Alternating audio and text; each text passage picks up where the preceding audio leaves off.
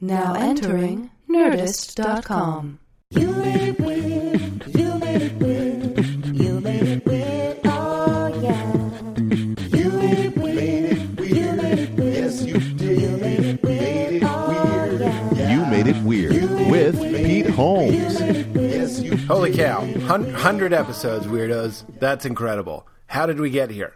It's gone by so fast, and it's been, I don't think I have to tell you, it's been incredibly rewarding, and I'm so happy that Chelsea Peretti, my best worst friend, got to come in and interview me for the 100th episode, which is great. I know a lot of people have pointed out pretty much every episode is an interview of me, and I get that, but this was kind of fun. This was a fun little thing. We did some questions that you guys mailed in, and they were good questions, and it was fun. And it was also nice to express a little bit of gratitude of what the show has meant, what Katie has meant, our wonderful tech, who's great. If you want to donate to Katie, youmadeitweird.com. There's a donate button, and also t-shirts, all that sort of stuff. But guys, this has been great. It's been one of the most, or if not the most meaningful thing that I've ever worked on, and I'm so glad that you guys enjoy it and have stuck around for the ride, and I can't wait to see where we go from here. I know that's a cliche, but that's true. I really can't wait to see where we go from here. So thank you, sincerely thank you for all the support and love and continuing listenership.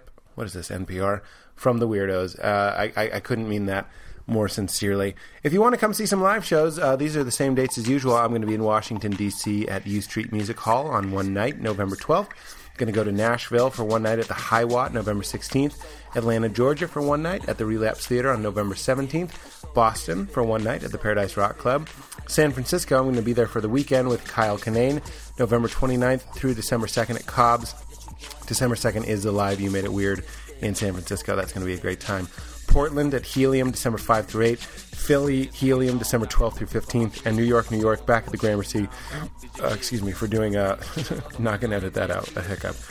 New York, stand-up show at the Gramercy Theater, December 21st. Email the show, weird@nerdist.com. Go to facebook.com, /You Made It Weird. Let me know what you're thinking.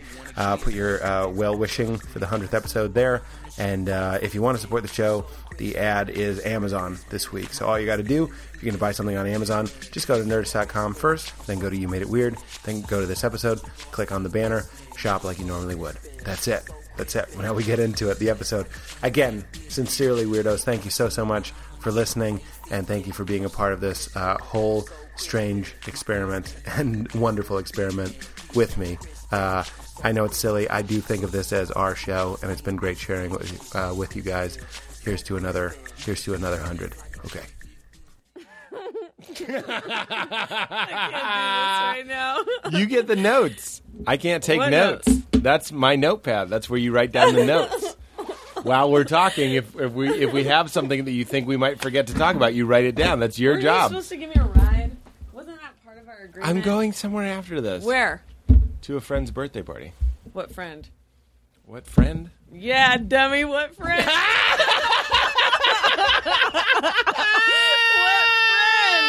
friend? You don't know them. I don't agree. Who is it? Whose party is it, you asshole? You do not know this friend. I promise you. There's no way you know them. I'm going to tweet it. What are you going to tweet? If I'm going to tweet, Pete said he's going to a birthday tonight, and he assures me it's not of a mutual friend. It's not of a mutual friend. Will you put your earphones on? Make it real. You're the host of the show. We're not starting yet, are we? Yes, this is all recorded. That's how this works. And you know what? I'm going to sit here like the guest, and it'll Okay, I be need your the show. Wi-Fi password and everything. You can be in charge. Is that Ladies the and iTelephone gentlemen. 5? No. I was going to Don't ask say him. iTelephone 5. What is this, an open mic? Yeah, I just did the open mic Are you guys downstairs. on the internet? No. Anybody use the internet? Oh, no. iTelephone is good. That's mine. I say iTelephone 5.0. Is that the iTelephone 5.0? It's funny. Oh, God, that is not funny. Got it. You really need to examine yourself. I'm going to kill myself tonight. I don't hear anything in these Then headphones. turn yourself up, dummy. There you go. Did I turn Hello? you- yeah, I turn you still up? barely hear Did I turn- anything. How's that? 3? How's that? Oh, now that's a lot. That's a lot.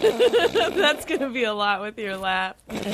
Now, I don't know if this bodes well for you, Pete, but I asked comedians to DM me questions, and not one has so far. Okay, where's number 3? Whoa, you big. I'm a galoot. Ew, when you cough. Oh, don't make fun of my cough. No, I'm just saying, I'm not making fun of it. Don't marshal I'm my... saying, just do it in the other direction, not straight towards my face. Okay. All right, guys. We here were we supposed go. to have supper together, and you didn't do it. Well, So I instead I told watched you- Sherlock Holmes Game We were of also Shadows. supposed to drive together, and Well, I you guess didn't we do both it. bailed on part A and part B. Yeah, once you say, like, meet me at the place right across the street from where I'm So going to we already wouldn't be stressed. Wait a minute. We or so you? Coffee You. cranking through my sis. Yeah. Coffee cranking through my sis. Do you listen to the Coffee cranking podcast? through my sis. I've called in several times and you've never You're known kidding. it's me. That's hilarious. What if that were true? I wish that were true. Oh, I thought it was. You know what? I think. Well, anyway, I don't want to get into spoilers. I read the questions. At first, I was like, "Ugh, there's not enough." I meant to tell you off mic what I didn't want you to ask me about. Tell me on, Mike. No. So it's all across the board. There are some themes. I was starting to like parcel them into different themes.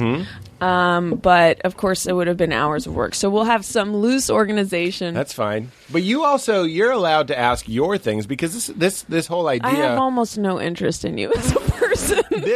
No, that's not true. This whole idea started because you and I go to Tendy G's. We go to Tendy G's. Admit it. Greens, we go to Tender Tender Greens. Greens and we get salads and then we go to Griffith Wait, Park. are you just right now trying to assert that we're friends? Yeah.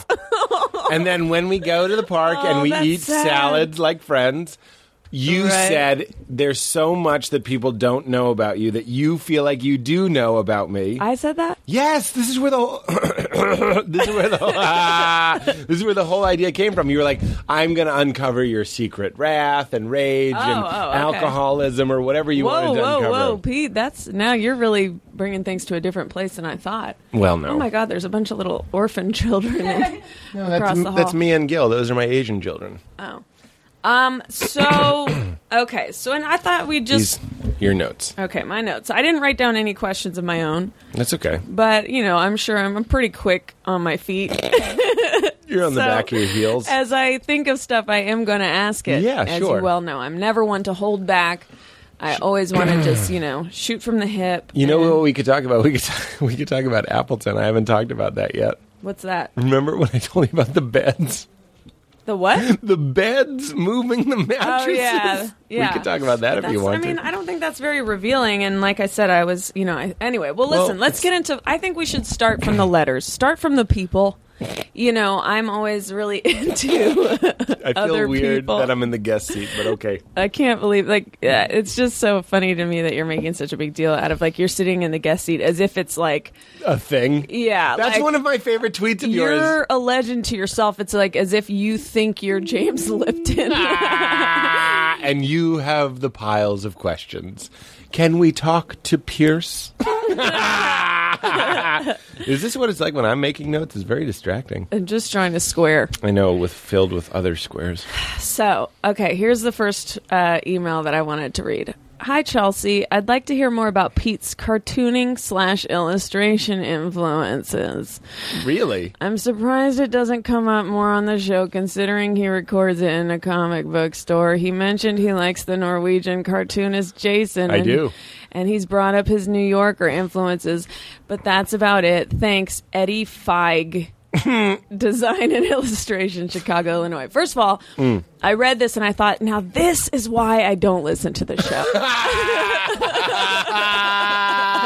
This man is genuinely curious about up-and-coming comedian Pete Holmes' Up-and-coming? cartooning influences.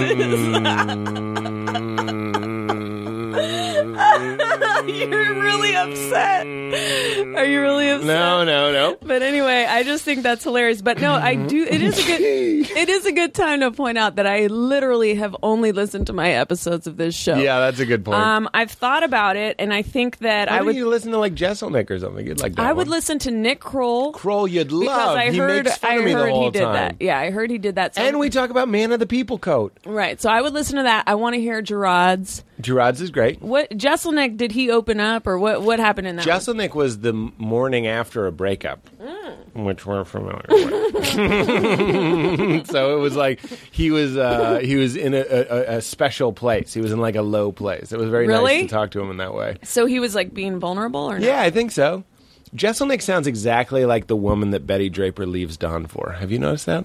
Woman that Betty leaves John for? The man that Betty. His You name, said woman. Did I?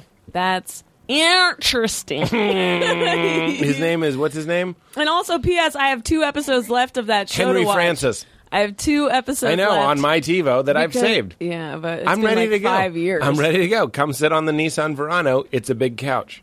Oh, that was one of someone's questions. What was that? Was what kind of couch does Pete Holmes have that he talks about being... I do talk about a lot. Yeah, and I was like, again... The Crate and Barrel. It's called the Verano. Fuck you, man. Fuck you. Just embrace your this. listeners are going deep. Oh, no. I'm just giving you a deep. hard It's a time, deep-seated Pete. couch. It's a deep-seated couch. Way to tie it together. Unfortunately, you're in the God, you're in the hot seat, I not the so host seat. badly- Question number 2. I want to put you in a catapult. Is that possible? Question number 2 Called comes the in Verano. from Wait, can I Steven- answer the first question? Yeah, I didn't answer. I know. Oh, fuck you forever. Every day, fuck you. Every day, I want to wake you by cracking you in the face with an oar. I literally thought we were done with that one. That is not. I didn't answer. Okay, fine. Don't you love Gary Larson, Far Side? One of my favorites. Sure, I Calvin liked- and Hobbes. I liked Calvin and Hobbes. Love Calvin and Hobbes. Got a lot of and Calvin and Farside Hobbes. was good, yeah. Farside is great. I feel like people are ripping off Farside all the time.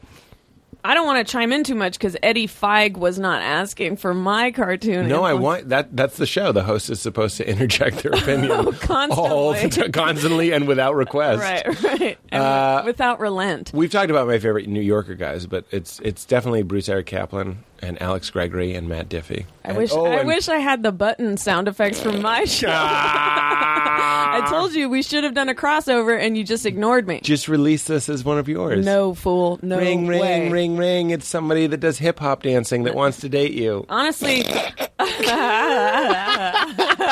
It's someone in a puffy starter jacket that wants to ask you out. that's funny. But listen, not that funny. Definitely not that funny. But no, Paul I suggested we do an episode at my studio where we take calls and Yeah. do all this stuff, and Pete just kind of kept ignoring me. Well, I wanted to do this. Right. Instead of just saying that, he By just, the way, also, Mark is not mad at me. Marin, Marin. I do think we should call him because We can call him Mark was saying that he did. Berbiglia interviewed him for for his his 200th. well, whatever. Who gives a shit? It's the same idea. I'm right there with you. Who But- gives a shit? But anyway, Mark Maron was coming after Pete on Twitter, and Pete was just I'm joking, just Joking Josh and Yeah. jittering jitterbug. That was a jitterbug He Josher. was, and I'm like, I feel like Mark is really going for the jugular and is serious, and Pete's like, nah, he's being a little silly Billy. Look, He got mad. I think he was faking. I think he was fooling. I do He was not. mad at the idea of me having someone interview me for the 100th episode. He was like, where did you get that idea? And then I saw him recently. I did an episode of his IFC television show, which is already a sign that he's not mad at me. If he was mad at me, he wouldn't ask me to do his show. Oh, okay. And then I was like, were you mad about that? And he was like, well, we can call him. At the end of the episode, we will call He him. did say not an answer, just said call me. No. He gave the answer. I just don't want to spoil it. okay, I don't want to spoil it. Someone just wrote on Twitter, is your D in proportion to the rest of your giant body? I think I have a pretty big penis, yeah. You do?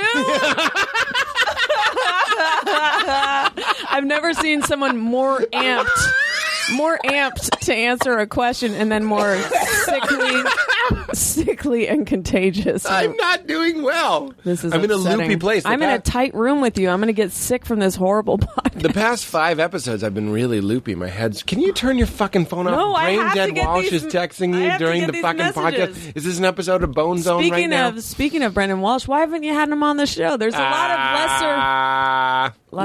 There's a lot of lesser comedians you've had on the show. Why no Walsh? Oh, I thought you were going to say.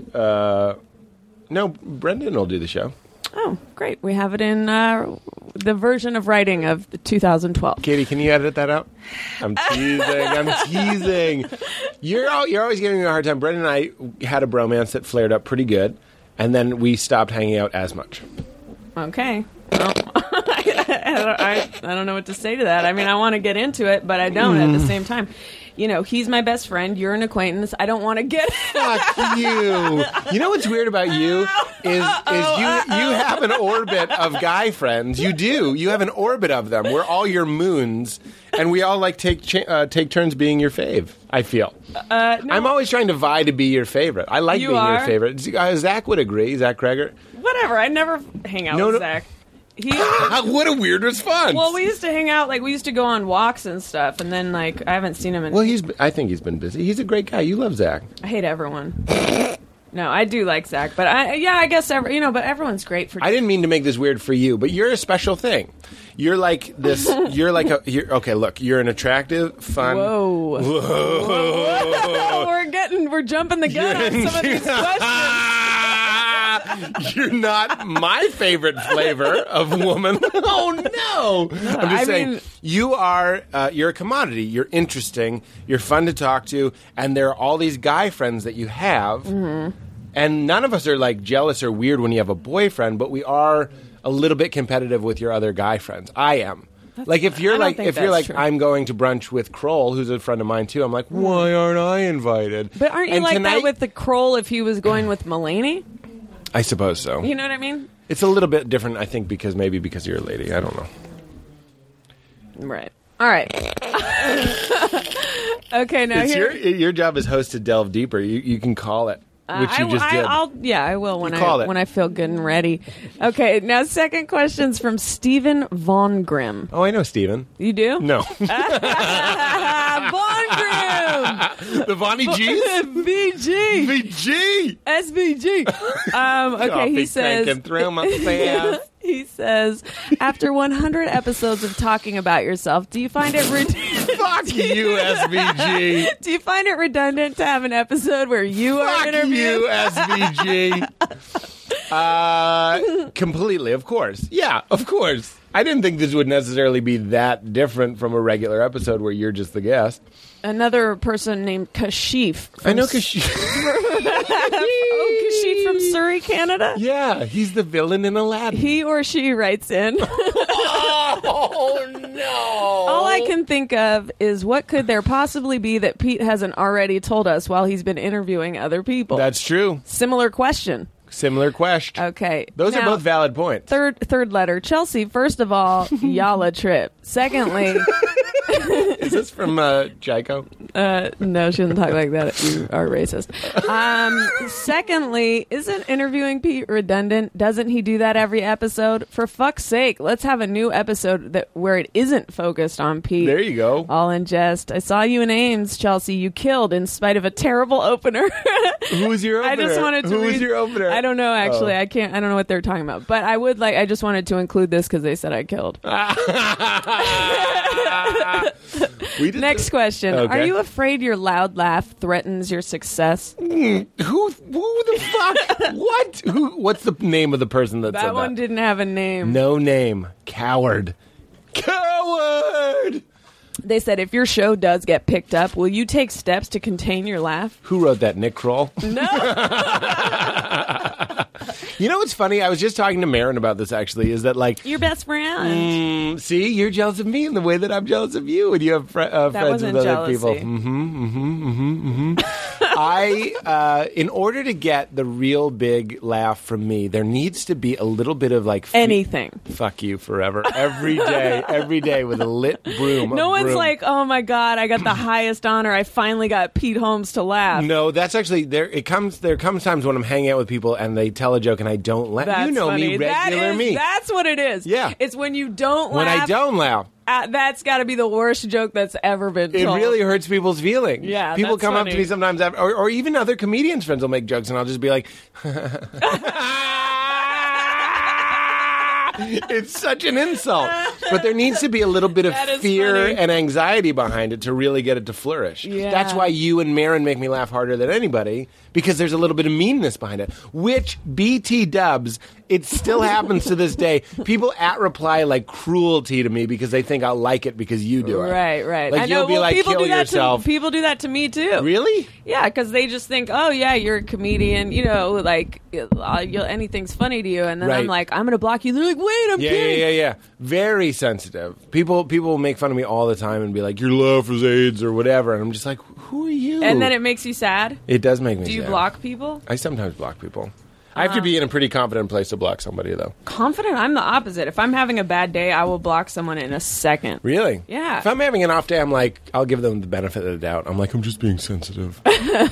Even if they're like, "You're the worst. I hate your face." Oh, no, I will do it. I'll walk off stage and if someone's like, you know, you have an Adam's apple, and I'm just like, blocked.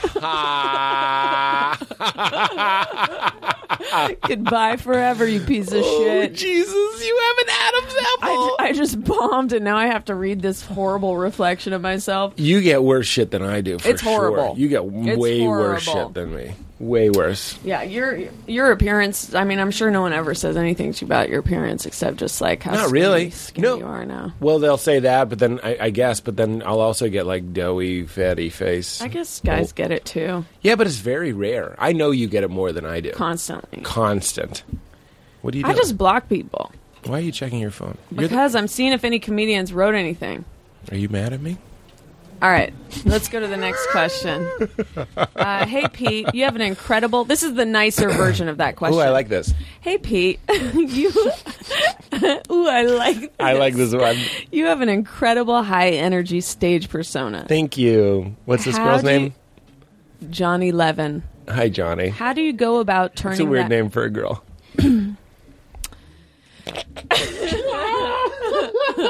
How do you go about turning that on? Like, if you're having a shitty day, how do you go about transitioning to that high energy guy when they announced you to come on stage? Do you find it difficult to do so? I've actually wondered this myself. With your level of energy, I can't imagine being anything less than on cocaine and in top-notch health.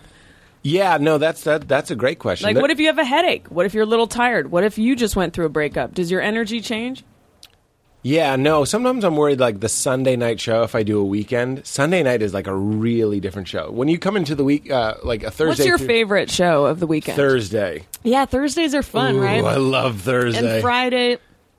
Excuse me. Friday early. I hate Saturday late show the most. Me too. Yeah. All the ones that have expectation. Expectation is just such an But it's not enemy. even that. It's just the drunk partiers come to the late night it's Saturday. babysitting. It's and you're just stupid. like, hey, over here. Snap. Hello, people- hello. The people that really want to see you come and see you on Thursday. Yeah, Like they're it's really weird. excited to see you and they come out the first night you're in town. Yeah. And then Sunday, like by the time I get to Sunday, I'm so tired. Like I get tired of being Oh, myself. Sunday, when I'm about to go on stage, I'm just like, all right, let's fucking get this over Of with. course. But for me, like, sometimes I told Ron Funches this. I was like, I picked the wrong persona. Like, he can be really Well, laid I think back. that goes without saying.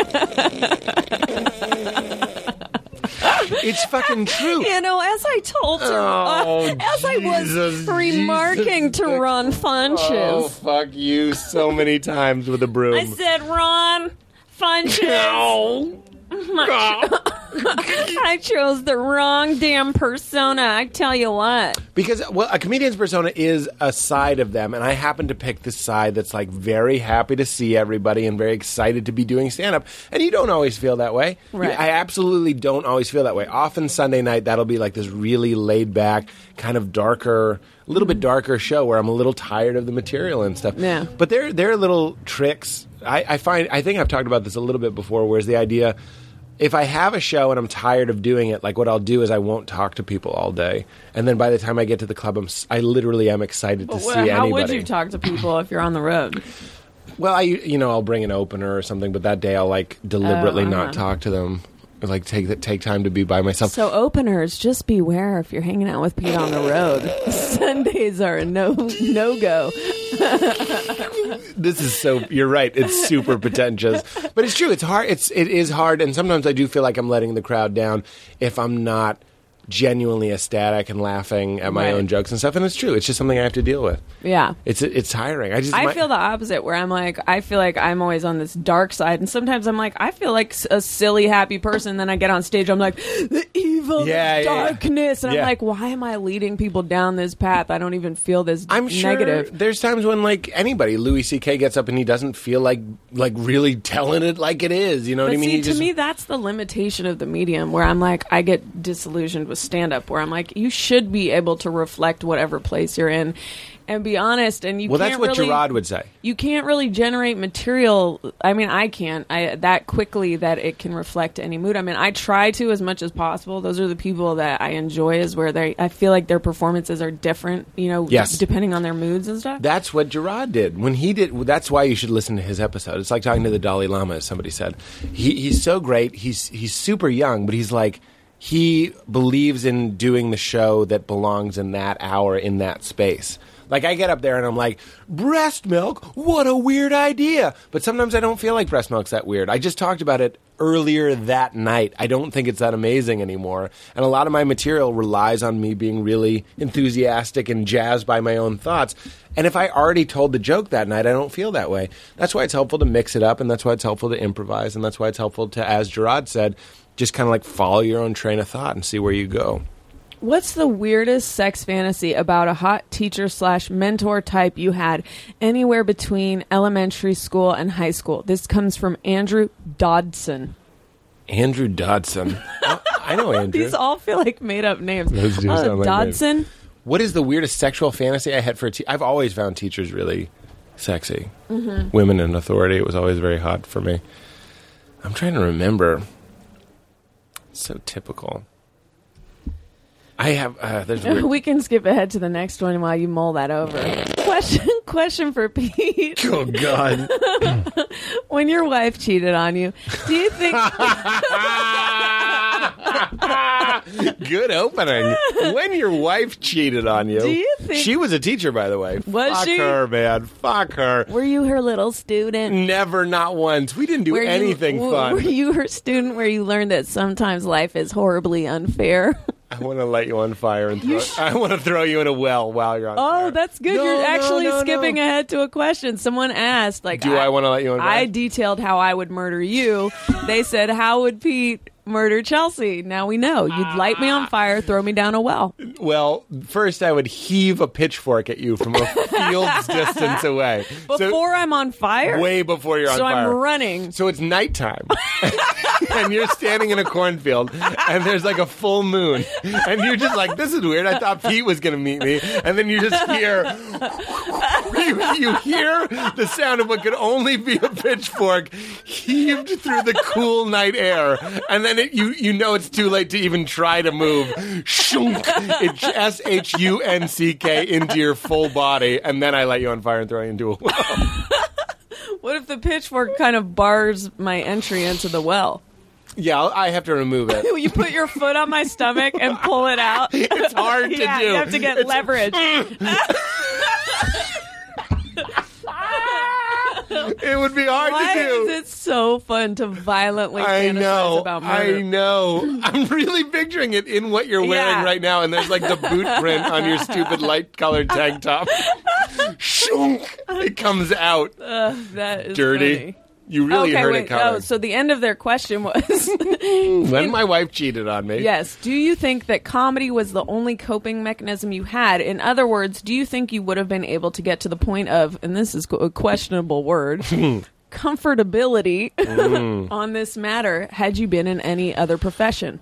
I think comedy helped a lot. I think it did help a lot. But I mean, like, I didn't deal with it that great. There was a lot of fucking darkness being on the road. I went on the road for like, I did 50 colleges right after my wife and I split, and I didn't handle it that great.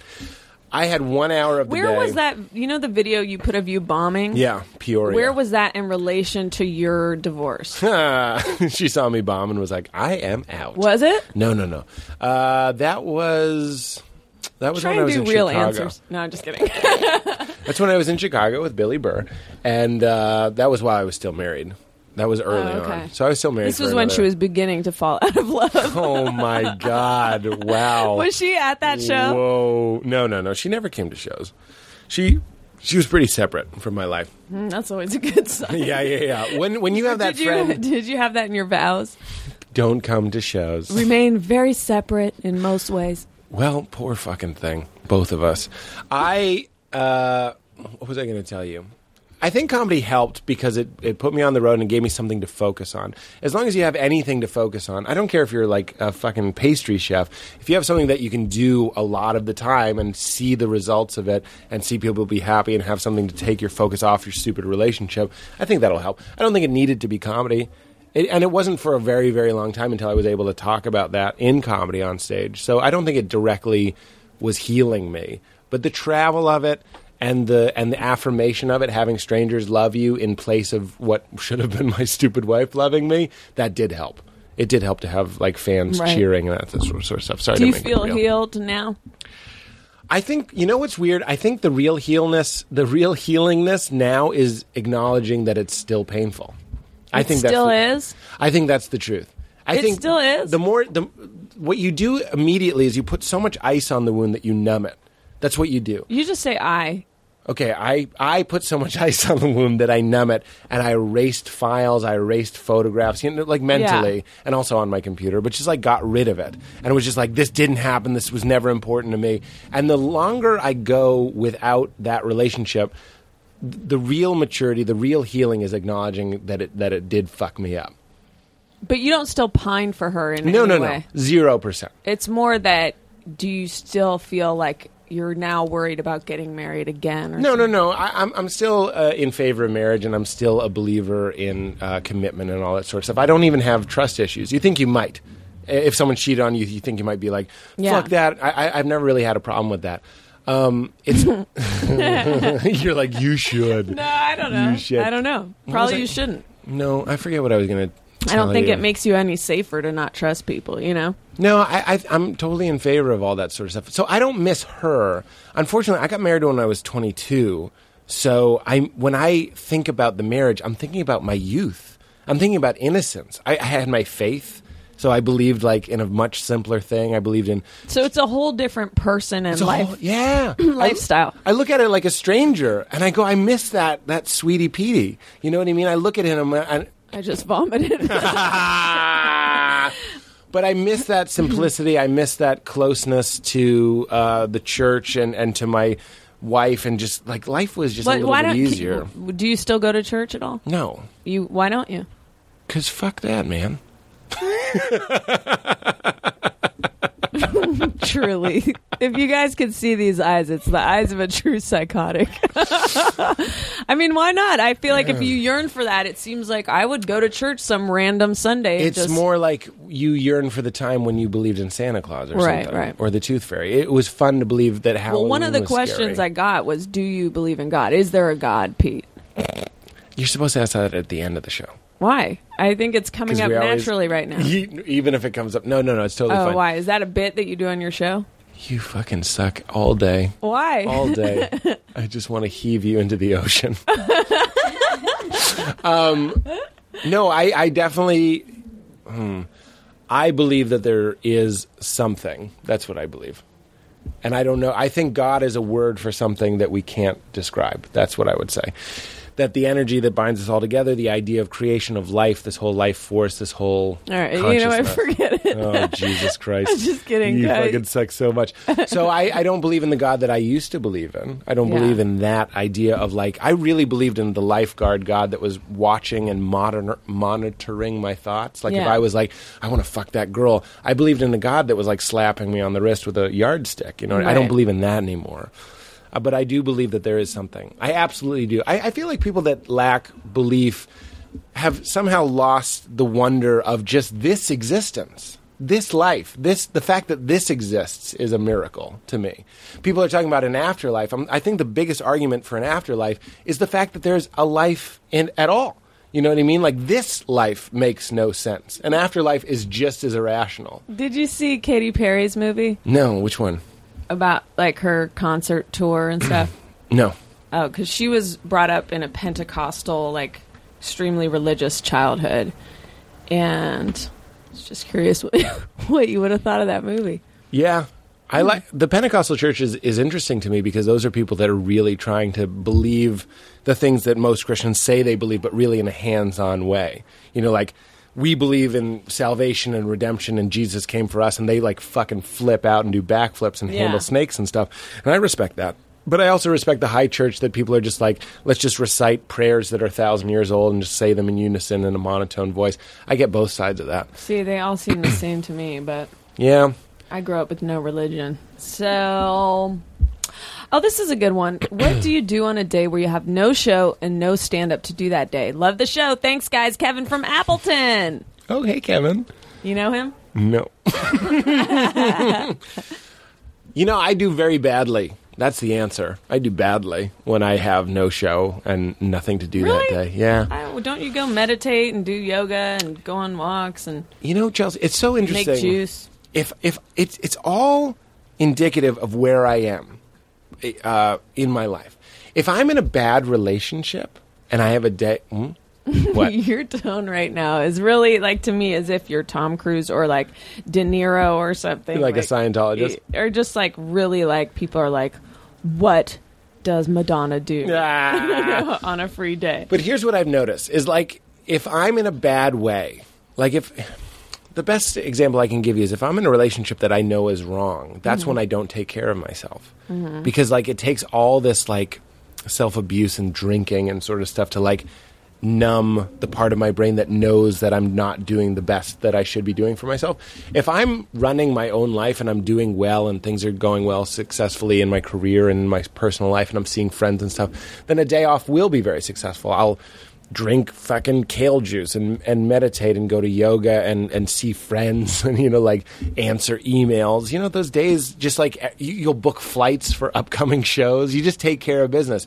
But if like life isn't going well and there are obstacles in my mind and I know like maybe I'm dating a girl that I shouldn't be dating or whatever, then a day off will be bad. I'll draw the blinds and I'll watch fucking Mad Men all day and just be a recluse. But what's bad with that? That sounds good. Did I mention I'm drinking? Not always, but I mean, like sometimes, yeah. Sometimes I'm not that great.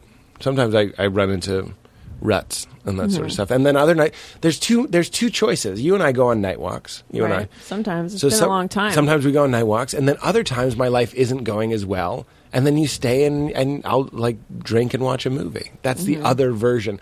When things are going better. You're bringing up a lot of drinking. I mean, I feel like my task... Oh, shit. Your bracelet. My very expensive bracelet.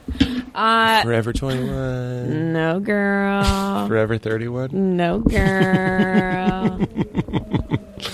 But very original premise. Oh, fuck you. So Never many heard that times. by any comedian before. I'm going to light the hair around your asshole on fire. Do you still hit up open mics?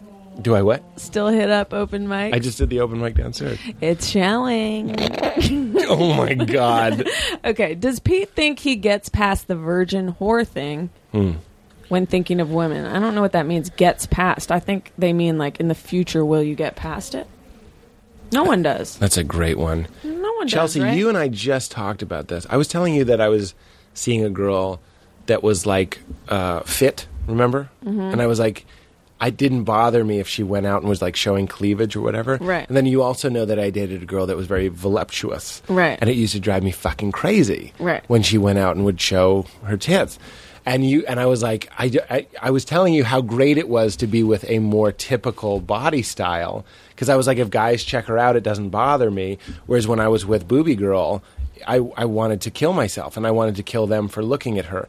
And I was like, so it's so nice to be with a regular girl, and if she dresses sexy, I don't care. And you really challenged me because you were like, oh, then you're just like everybody. Because in the media, remember you said this? Yeah. Well, it's like models have no tits and they can wear really low-cut things, Yeah. and it's not provocative. With their It's nipples just showing, it doesn't high matter. fashion, you It's know? just an ad at a bus stop. Right. But if you're like a fucking BBW, like a fucking stacked What's woman. BBW? Big, beautiful woman. Where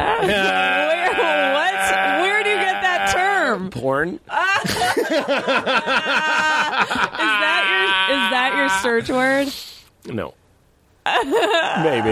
I mean, no, I don't really type in BBW. Kumail and Emily fuck with me because Bed Bath what is it? Bed Bath Body Works? Bed Bath & Beyond. What is the one that's Bath and BBW? Body Works. Bath and Body Works. There's one that says I Heart BBW. It's a Bath Body Works thing, and Emily gave it to me. It's on my fridge that says I Heart BBW because How does she know that? They know everything about me. But how do they know that term, BBW? Everybody knows I look that at term. porn. I never heard that You look before. at porn? Yeah. Weird. That's not weird. Do you look at porn, Katie? Yeah, come on. Katie's People like look a at dude, porn. though. Girls look at porn. Girls look at porn. Girls don't look at porn. Girls do look at. Now, this is actually very apropos of the this topic? whole women like whores thing. It's like, yeah, do you know how much porn is so accessible? It's like, of course, women look at it. What kind of porn do you look at? This is. You made it weird where I have Yeah, I know, you in the but I hot always seat. answer the questions for the guest ask me. I'm curious. I'm bi-curious what kind of porn you look at. Is it dudes fucking girls? Dudes are in it. Of course. Is it girl on girl? I had a girlfriend No. that looked at porn and it was girl No, on I girl. don't look at girl on girl. I mean, I had an ex like who likes girl on girl stuff. You know, I think it's guys like that a lot. It's different. I mean, they've done tests and stuff where they hook women up to, you know, their brain things, and then they show them porn, and it just affects them completely differently. Whatever. Who did this study? Some fucking dummy. He probably went and got a bunch of repressed women somewhere random, and then was like, "Oh yeah, women don't like porn. Boom, let's go have beards, guys." No, that wasn't his point at all. It just Oh. it just affected them very differently. What- Whereas guys are like immediate, like they guy- jerked off in a very different manner. So you masturbate to porn? Yes, Pete. What do you fucking think? What do you think? I'm just in there for the storylines. I Yes, just think a little there's bit. exquisite acting. Angel whore thing is one of the most complex and complicated and weird fucking stupid things ever. That is so troubling to me. How badly, and you know this, how badly I want that, like... Well, what about if you are the woman? Like, think about if you have those issues, which I think most women do, and you are that person. So you're like, oh, who should I bring to this date? An angel or a whore? Should I be the woman that this guy wants to marry, or should I be the woman that he's going to think is sexy? You know, like, I feel like you actually... If you're smart, you Yeah. can be aware of all those things when you're going to hang out with someone, too. If you're smart and you're a sexual person, it's like, all right, well, how should I act, you know? I think it's easier to be the angel that acts like a whore behind closed doors than it is to be the whore that's, you know, angelly in public. That's a weird statement I just made. I don't know even what you've said, yeah. What I'm saying is, you could meet a girl who seems more socially acceptable and then is secretly like a minx. Right, but isn't that there's a term for that I'm blanking on right now. It's called an angel on the streets, a whore in the sheets. Something like that, Yeah, but yeah, not yeah. angel. You're like got some weird Christian version of it. It's very troubling. The guys, We have so many questions. I'm just I telling know. you. No, all I want to say about this topic is Yeah. it sucks to be trapped inside the meat spaceship of a man and be drawn to both. You want... Well, what about same with? I think it's true for women too. I want hot, dumb guys. Of course you do. But then at the same time, I'm like, ugh, I want someone who I actually just think it's a given that they're going to have smart opinions and be Yeah. caring and kind. Yeah. I think it's not just like men or women have this problem. I think it's like our society where we've gotten smarter and smarter, but at the same time, we're still animals. Yeah. Yeah. So how do you... I want to direct Here's- everyone to Mark Maron's podcast Ah. for Patrice's episode. I know. He talks about I that in a know. way that's so fascinating. It's a brilliant episode. Yeah. You know, I'll offer this as a troubling thing. Sometimes the hottest thing to me about pornography is that the girl allowed it to happen. Isn't that Right, yeah. Isn't that troubling? Yeah, Is that troubling? no, but I don't think it is because women are supposed to be like, no, I'm chaste. It's just the fact that I'm supposed to say to you, no, I don't watch porn. Right. Blah, blah, blah. It's See, like, no, that's right. I'm right there with you. I'm full of shit. And when I watch pornography, especially where the girl, if it seems like it was her idea or something, there's sometimes you just get that sense. Yeah. That's a big turn on to me. I'm Right. like, this fucking dirty. I'm sorry. because women are not allowed to really Agreed. embody their sexuality Agreed. in an open way. And my friend Chaiko's always saying that to me. She's like, it's so irritating to me that there's this double standard that you can't just go have whatever experience you want to have and just enjoy your life except Completely agree. in a way that guys do all the time and no one's like second guessing it. Yeah. Anyway, whatever. We're never going to figure that one out. So I know, let's- and it sucks. that was from Ben Varkentine. I remember my dad was like, there are girls that Nothing. you go out. Ben Varkentine. My funny Valentine. My Benny Varkentine. My dad said to me once, and this is one of those formative fucking kind of fucked up things. He was like, there's girls that you go out with and there's girls you bring home. And that's just the sort of lessons you learn growing Yeah, up. and I remember for the first time, and I know it's like a very trite thing, but like when I remember not long ago, maybe 10 years ago or something in New York, when someone was saying like, like a hot woman walks by and they're like, somewhere some guy's sick of her, you know, or he's sick of That's fucking her so or something funny. like that. And I was just like, Yeah. That's an interesting thought. That's like a 10, 15 relationships in sort of thing. You can see a girl that's so gorgeous and you're like, somewhere someone is thinking about shooting her with a crossbow. And when you go on a first date, you're like, someone wants to shoot this woman with a crossbow. Yeah. It's a troubling thing. well, that's what I always think is kind of comforting though with really hot women where I'm threatened by them. I'm just like, they're still getting cheated on and Oh, have all the sure. same horrible problems that anyone does. Have you heard crazy in the head, crazy in bed? I know that men like crazy women. I haven't heard that exact rhyming catchphrase. I guess You guys, we are recording in a T-shirt novelty shop. I should have mentioned that. Try and keep it rhyming. No. It's just the idea that like more unstable women tend to be more sexual or whatever. I don't know Right. if that's true, but I've heard that. Probably. I don't know why I brought that up. This is all very depressing. I know it is depressing, and I don't know what to do. Well, I don't know either. what to do. I don't either. You and like your hope amongst hopes is that you'll meet somebody Who has it all? who has it all. I know. Does that fucking exist? Do you know I how don't fucking know. infuriating this Whoa. is? It's upsetting. It's upsetting. It's Whoa. upsetting. You guys, all the glass broke in the studio. I'm sorry, but like it's a big thing. As a single man, you're looking for people, and as you know, you've often pointed this out. You think it's funny that like fucking curvy, tattooed girls like do it for me. Like you've pointed that out. You're like, it's weird that you like these like dangerous rock Yeah, and roll yeah, yeah. kind of like suicide girls, Right. but then I also like these like clean cut Betty Draper girls. Right. What the fuck am I doing? Who knows? I don't know. We're all animals. I guess you just have to cut yourself a little slack, Pete. No, I do. Yeah, I will cut myself some slack. I do think it's weird that idea that girls, the idea of the angel being violated, the girl in the pornography, the hottest part of it being that she allowed the porn to be filmed. Right. Not the dick in her ass or whatever, but that Whoa, now we got another keyword popping up. I was just trying to be funny. Not whatever's happening sexually on screen. The fact that she consented to do it for money. The fact that she was violated and all that sort of stuff. All that puritanical Christian bullshit that I was raised with. That being violated and being like, that's the sort of shit. I'm Right. sorry. I'm just hoping this helps people maybe feel less alone or whatever. But like that's the sort of shit I'm thinking while I'm watching that. And it's weird. Well, I mean, I do think it is interesting, and I've asked this before. I think I said something about it on Twitter where it's like, well, no one's jerking off probably, or during sex, no one's, when they're fantasizing or something, they're not imagining like holding hands skipping through a field, you know? Yeah. And then some people were writing back to me, a surprising number of people were saying that they do have fantasies like that, which Really? I just can't even imagine. I mean, maybe they're joking. I don't know. Yeah. It transfers in, like, I don't know. Again, I don't say this to be, like, over-sherry. I honestly say this in hopes that it's... Over Sherry O'Terry? I don't say this to be over-sherry O'Terry. I say this in hopes that maybe it's interesting.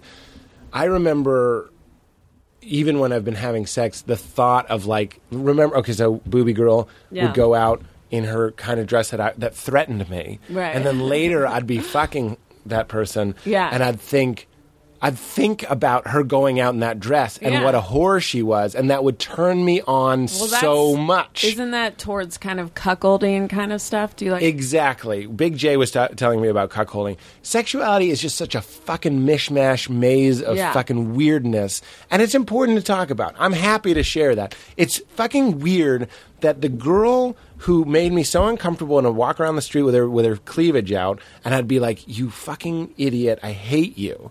Then later I would come because I was like, "You went out in that whore dress, didn't you?" What the shit are we doing? Would you ever say that? Would you ever articulate that, or it was all in your head? Because I think if you articulated it, you guys would be enjoying it together. You're right. That's what Don Draper and Megan do when he fucks her. Wait, I might be an... Am no, I you've seen that one. Oh. Megan, his new wife. Yeah. Sorry, spoiler if you haven't seen it.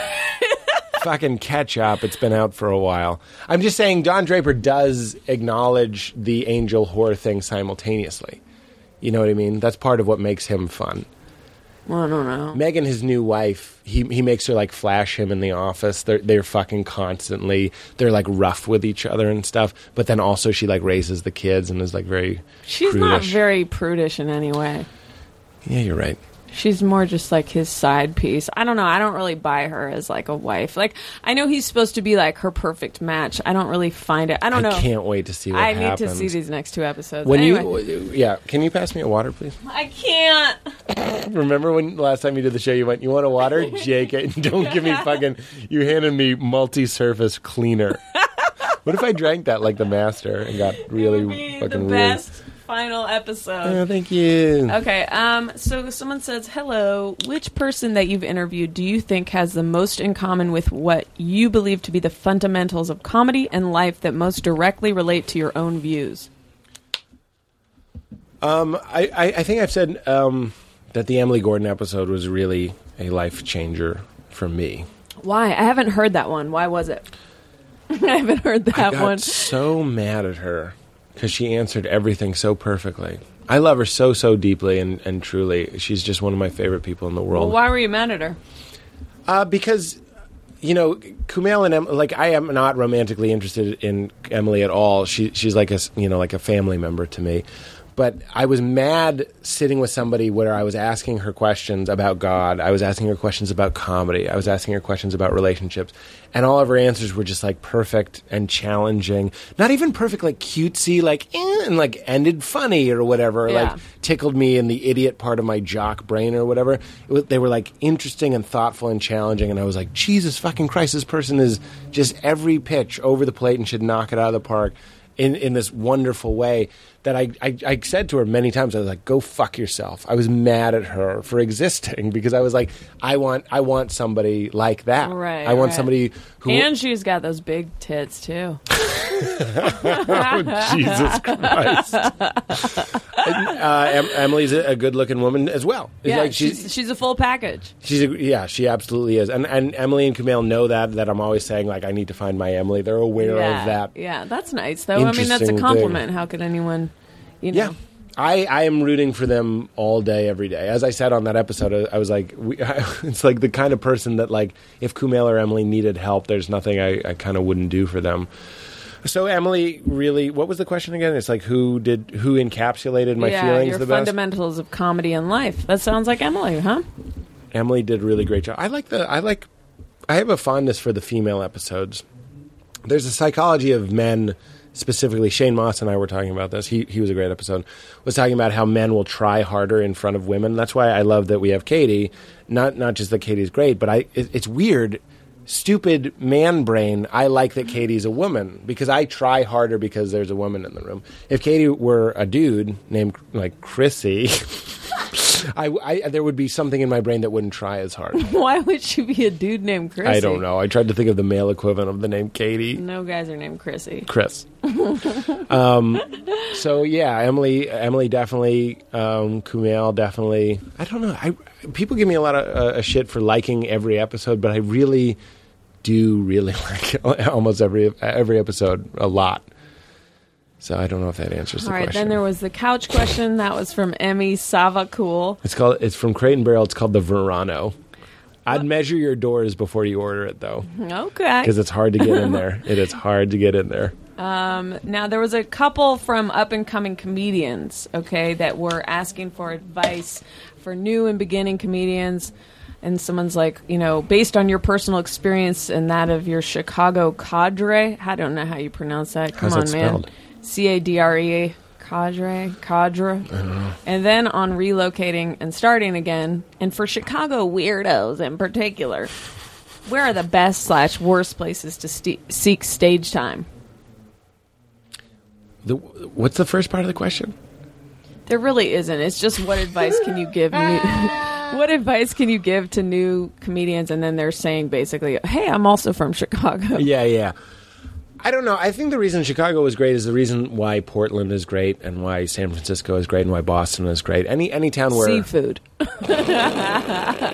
Well, you would agree, and you should chime in on this as well. I won't. Any town where there isn't like industry watching you is a good town to start in. Any town where there are a lot of comedians and a lot of Right. places where you can go up, stay there. And this is the biggest piece of advice that I give people when I'm on the road and I'm touring with some guy and he's What about opening New for York? me. You didn't mention New York. New York's great, but there is industry there. Not really, though. That's where Ann and Joanne are. That's where you're going to get your Presents. But That's they're where you're not gonna at get your- every show, scouting. Like, there's a feeling in LA of, like, everywhere someone, That's true. I don't know. And that is true. If you see someone in a suit, when last time I went to New York, I saw a lot of people in suits, probably worked on Wall Street. Yeah. But I said to Melania, I was like, WME. there's a lot of industry out tonight. I was Yeah. like, no, they're just people in suits. But if you Yeah. see people in suits in LA, Yeah. they're agents. Right. They're managers and all that sort of stuff. But in New York, I mean, that's where I feel like you go when you want to, like, I look at it like you accumulate chips in these towns where there aren't industry and you just earn the respect of your peers. Then you go to New York to really cash in some of those chips and try and refine. And then you really go to LA when you really want to cash them all in and see what you can get out of it. This is from the same guy, Bobby McDonald. I know is Bobby. His name. He says, "How famous/recognizable do you feel you've become?" I'll take that. I feel you've become as famous as Tom Cruise. Oh my God. You are the worst. You don't think that's true at all. This is actually, for both of us, you and me both, Chelsea, is like a wonderful place. We're not famous at all. You know what I mean? Right. There's no anxiety going to the supermarket, going to the movies. Getting recognized is so, so rare. Moshe and I went and got frozen yogurt, and he got recognized, and that's like so, so rare that it's like kind of fun and kind of cute. You're like, ha, somebody knew who you were, but they don't know who the other person is, and that's a great place to be. Like, you start, like, I go to the airport with TJ, and TJ's been in enough movies and stuff, people start knowing who he is. It starts to get annoying, but we're in that sweet spot, and maybe we won't ever get to another place, but we're in a place where, like, people who know us, but they're very, very few. When you look at, like, the Right, spectrum right. of people. So it's kind of a nice place to be. You have the respect of your fans, but for the most part, nobody really gives you any hard time. You get that vague thing. Like, I went to lunch with my parents in Boston recently, and people might recognize you, but they have no idea what your name is or where Right, it's right. from. And they'll be like, "I know you. You're in what?" Like, Yeah. And you're like, "Ugh." Didn't we go to high school together? Yeah, we did. Yeah. And sometimes you did. That's the worst when they think, they're like, "Don't I know you?" And you're like, "Well, I've been on Comedy Central or blah, blah, blah." And they're like, "No, you went to LHS." And it's like, "Right. Sorry. You just know me from life." Yeah, that's very humble. So here's another one. Dear Chelsea, I was going to start this email. What did you write? Psychotic behavior? You wrote psychotic behavior on your notes? What did I say that was psychotic? You're the worst. I just did that because I knew you kept checking my notepad. Well, you're drawing like the sketchings of an insane person. This is like Touche. Natasha's bit about, like, I don't want a colored pencil sketch of the madness in your mind. Oh, I don't know. That's what you're doing right now. There's those children again. That's Mia. All right, so dear Chelsea, I was going to start this email off with a joke, but I felt your judgment and panicked. So I'll stick to questions for Pete. How did you become friends with someone as charismatic and hilarious as Chelsea Moretti? I thought it was going to be as me. Has anyone, comedian or otherwise, ever been jokingly teasing you and gone too far? Warmest regards, Sizzy. Has anyone been teasing you, Chelsea? No, it's to you. Teasing me and gone too far? I would assume so.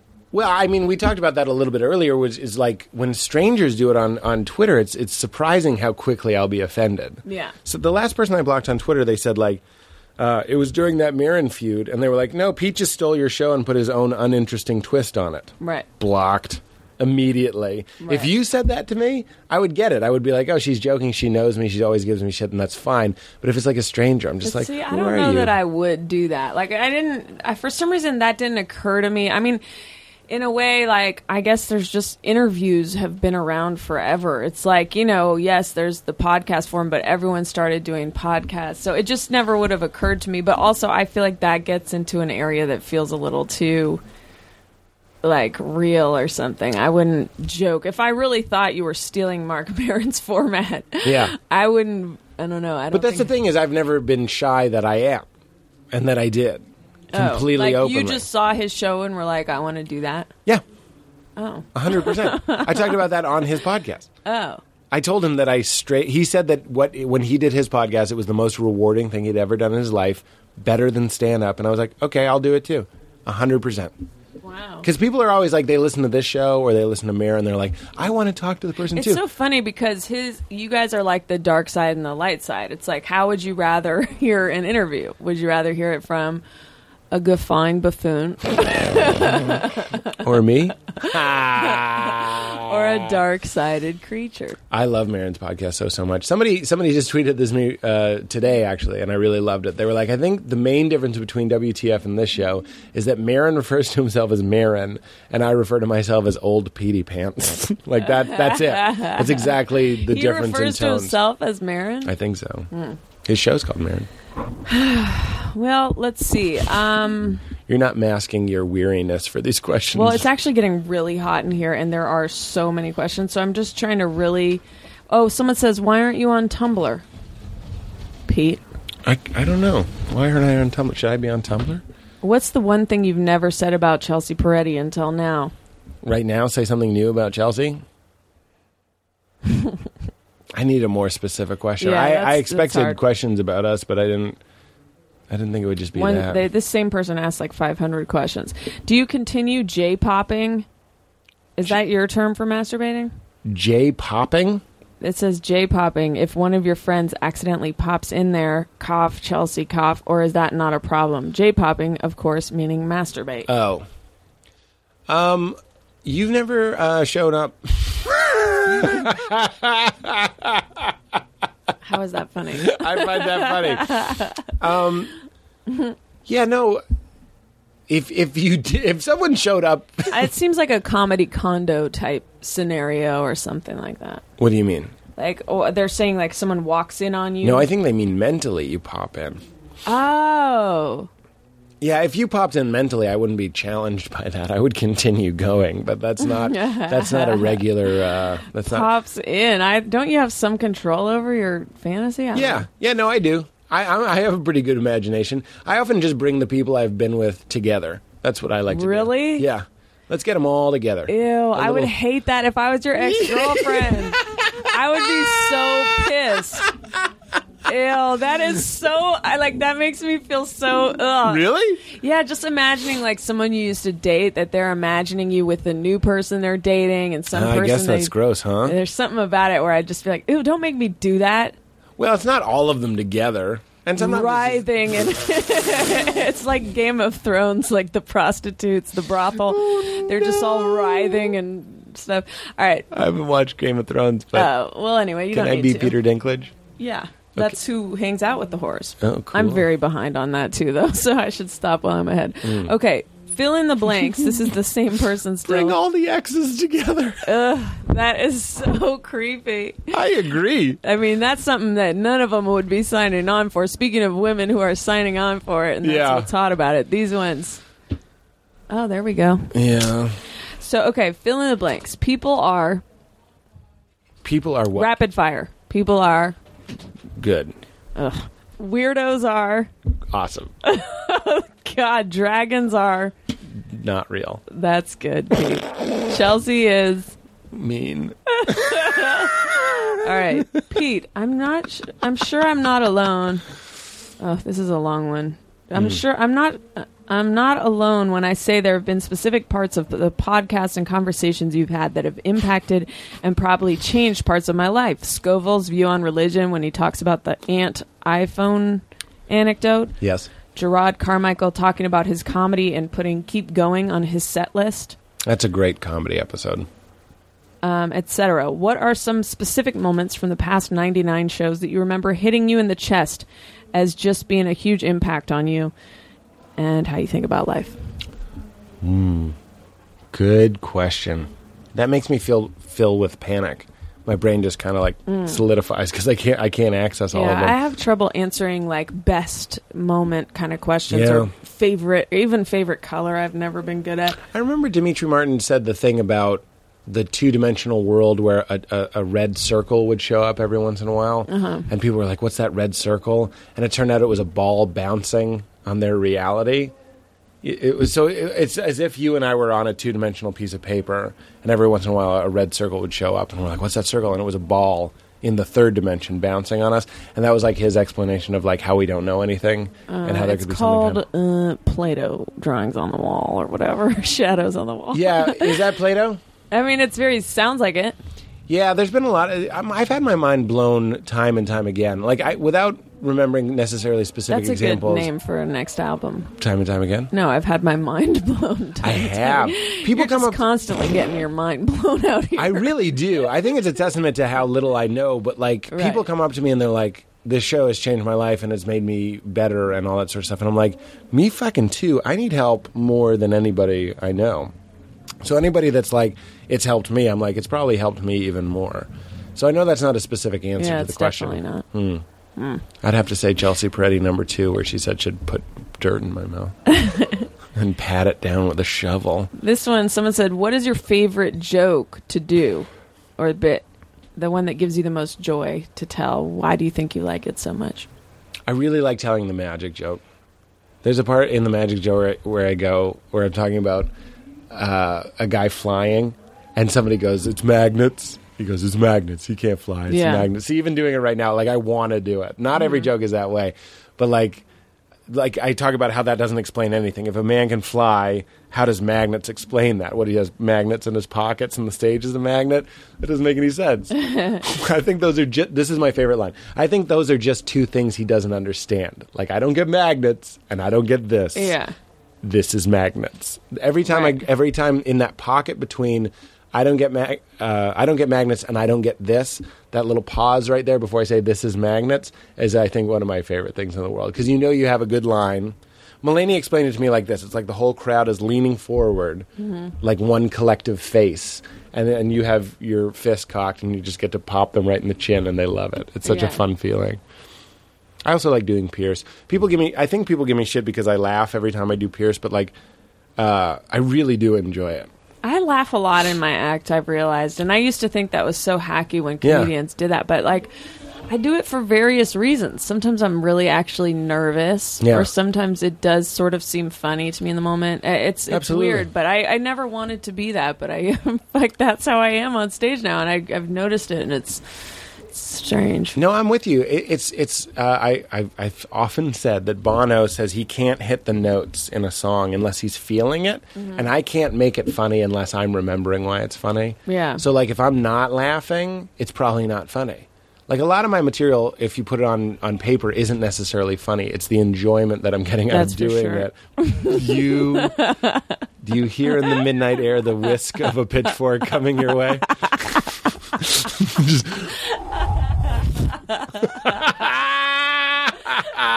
The whisk of a pitch. Yeah. It's kind of crooked too. It's like it's not flying at you evenly, it's moving. And you know it's too late to move. Shunk. Into the dirt behind you. It's piercing the dirt as well. But it doesn't end there. Oh, no. There's no. still flame and water to come. A lot of my newer Salon Dijon. A lot of my new stuff I really like doing. You do love Salon I do Dijon. love telling that joke. I love telling Well, that it's joke. he said pick one. So it's time to move on. Most of my material I like doing. I'll answer it this way. There's a couple jokes. You're about to do your whole hour. Nope. There's a couple jokes the jokes that I don't like doing are the ones that I have to yell to be funny. You're dead. I fucking hate So you you so much. you hate doing your whole act? You fucking Wait, suck. you said you do not like the ones where you have to yell to make it funny? There's a. Why do I keep walking into this room that is laden with booby traps? There's a couple jokes that I have. You should be forced, actually, to do one set where you can't raise your voice at all. That's what Sunday night is. I don't believe you. If you want to see I me actually just want say you my to jokes, play me a recording of your Sunday I night have show. Sunday night shows. I guarantee you're not like, good evening, ladies and gentlemen. I'm telling you, it's a notch above Todd Barry. Take a I left. don't believe you. I'm telling you, I don't it's believe true. you. Call in, guys. Oh, sorry, we don't have that capability This because isn't we Bone did Zone. not do the crossover call. Oh my God, I got you. I got you good. I got you good. That is so stupid, and an audience of like two people even get what is being discussed. I know. All right. But it's like when I see an open micer yelling a lot, I'm like, this kid doesn't know show business, because when you start doing weekends, you can't do it. That's what I've learned. You'll lose your voice. You can do it Thursday, Friday, Not late because show. it's not something that he's truly emotionally connected to, and not because he's manipulating the audience, but just because he can't sustain it for five shows. That is a fair question. There's a lot of tricks that are employed by a lot of different. And that's why I hate most comedy. I do Sure. feel like I'm just watching a bunch of manipulation and trickery Yes. half the time, and I'm like, Well, ugh. Kumail and I talked about alt hack, and people were really interested in the idea of alt hack, and I was like, I do all of those things. I dabble in each of them. I did a joke about how when I go out and I think I might meet a girl at a party, I'll make my bed before I leave the house. And then I added this line. I was just watching my special, a cut of my special, and I just riffed it, and I was like talking about how I spray was my it bed. something about the iTelephone 5? 5.0. You're dead. I spray my bed with Febreze, right? Because there's no time for a wash. It is gross. And then I say, if you're not laughing, you're not picturing a single man alone in his bedroom spraying down squirts of floral-scented desperation, right? That's a fine line. That's all right. It's okay. But it's alt hack. Kumail and I decided that if you say, like, my house smells like cinnamon and loneliness, it's been done. Right, We're right, done with that. right. But I still do it. I still say ninjas. I still say unicorns. All the things that are alt hack. Yeah. I do them too. Because comedy's really hard. It's hard. If you can go 90% of your act without like just doing trickery and shenanigans, then you're doing pretty good. You can't be too hard on yourself. I'm going to jump off a bridge. This same person said, your Hannibal impression is awesome. Thank you. Not a question, just something you should know. Can you do it? I haven't heard it. Okay. I'm a little sick. I don't All know if you right, can all tell. right, And you always make me so nervous. People say, Hannibal, you can't do a Hannibal impression. I'll say, yes, I can, Hannibal. I'll do a Hannibal impression all day. It's so excellent. You got to put your hands up in the air, Hannibal. That's like that. actually really good. Thank you very much. It's funny. It's funnier if I can find something that If he you would were on talk my about. show right now, I'd play an applause. Oh, thank you. People say you can't get raw fish, Hannibal. You go out and get sushi. Yes, I can, Hannibal. I'll dip it in soy sauce and eat it with crab. I love that shit. That's actually very Thank good. you very much. I All flick it right. on my sandwiches That was all for flavor. from Ryan Fawcett. It's all about throwing your head back. I'm really happy that you like it. No, that was good. Impressions are so It's one of your vulnerable. least racist impressions of a black person. Here's every other black person. Hey, man! You've given me shit that every black person I do is just like Ross Perot, Dave Chappelle. Someone asked, what are your favorite and least favorite jokes by Chelsea? I love a lot of I love so many of your jokes. What about least favorite? How about least favorite? What is your joke? What is the setup for the that? surfer laugh? Oh, I barely do that. Will you do it, please? Just the laugh. Wait, I haven't done that joke in so long. Can you let me do it? Yeah, I'm I let doing you it do with your you. goddamn impression. Your loud, bellowing I voice. just want to join in. Well, give me a second to Okay, find do my that. zone. Do that. But it's the parents telling the kid to like go to bed or Yeah. something. It's like It how was do a surfer family, a whole surfer family, and whatever. But yeah, so that's like how the little surfer kid laughed, and then the mom laughs the exact same way. All right, so And that's favorite. What about rape- least favorite? Rape base. Rape base you hate or like? I love rape base. Okay. Don't fucking do it. Please reconsider. I don't have it. There's none of your material that I don't like. I really like that. Something that I've learned from you is that you can have bits that address shit, like get into it. You know what I mean? Like topics. And then you can do things that are just stupid. Mm-hmm. And I mean that as a compliment. Well, I've made that a conscientious effort to try to just have more silly things in my act. You got to. I was like, I'm sorry to take it back to me, but like when I was doing my hour, I was like, there's all this stuff in there. I was really, I remain concerned that people are going to think it's too dark, which you think is ridiculous because you've seen me do. Right. You've seen me. You do got the off hour. stage. You were talking about Febreze and puppies. You're like, do you think it's too dark? Yeah. I was like, Pete, But there's also parts about how I want to fuck Ryan Gosling. who cares? That's like light and silly. I agree. I'm first in line to the light and silly line. That's you know like what I mean? only dark if you're extremely fundamental religious person. Which is exactly who I grew up with. So I feel Right. that, when I did my hour, there were two people. You think you're blaspheming. Yeah. Yeah. I mean, by their standards, I am. Yeah, whereas There's a to whole me, thing. it's a walk in the goddamn park. There's a thing I do about tone deaf Jesus. I just sing. I think it's very funny to consider that Jesus can do everything, but he just couldn't sing. Uh-huh. I think it's so funny. But I mean, I grew up with hundreds and hundreds of people that would think that is very inappropriate. Of course, yeah. And deserving But of that's hellfire. such a specialized community. I mean, I guess maybe it's not. I don't know what the numbers are. I don't know either. It's like, yeah, it's hard. We It's get hard. so There- isolated in these urban centers that I don't know what people. I'll tell you this: when I did my hour, there were two people in the front row. One of them who I went to church with when I grew up, and another that I went to college with, my weird Christian college. And they were in the third row of my special, and I did tone deaf Jesus. And I looked at them, and no, they were losing it. They Yeah. were so on But it's board. just so funny that you're looking at them. Well, of course, like who better to laugh at a joke about Jesus? Like a lot of people are like, yeah, That's- who cares? Most people don't care. Yeah, It's better. They're like, oh, he's sticking it to the guy we think about all the time. Yeah. When I go to Utah, which not often, but a couple times a year, I'll go to Utah. Those people really like me because they have trepidation about the thing. Like when I bring it up, it's risque to them. Right. To you don't give a shit. Right. But to me, I'm like, I can't believe I'm doing this. Yeah. That's what I'm still. I have nightmares that people are like, Pete's new hour. What happened? So dark. Yeah. But hopefully that won't happen. A lot of questions about you jerking off. Someone's like, again, have you ever jerked J-offed to a picture or the thought of having sex with what you would call a close and personal friend? Example, Chelsea. Jamie Lee, Kumail. That was so he could squeeze in his Kumail impression. Oh my God, Peter! Please come on my sideburns.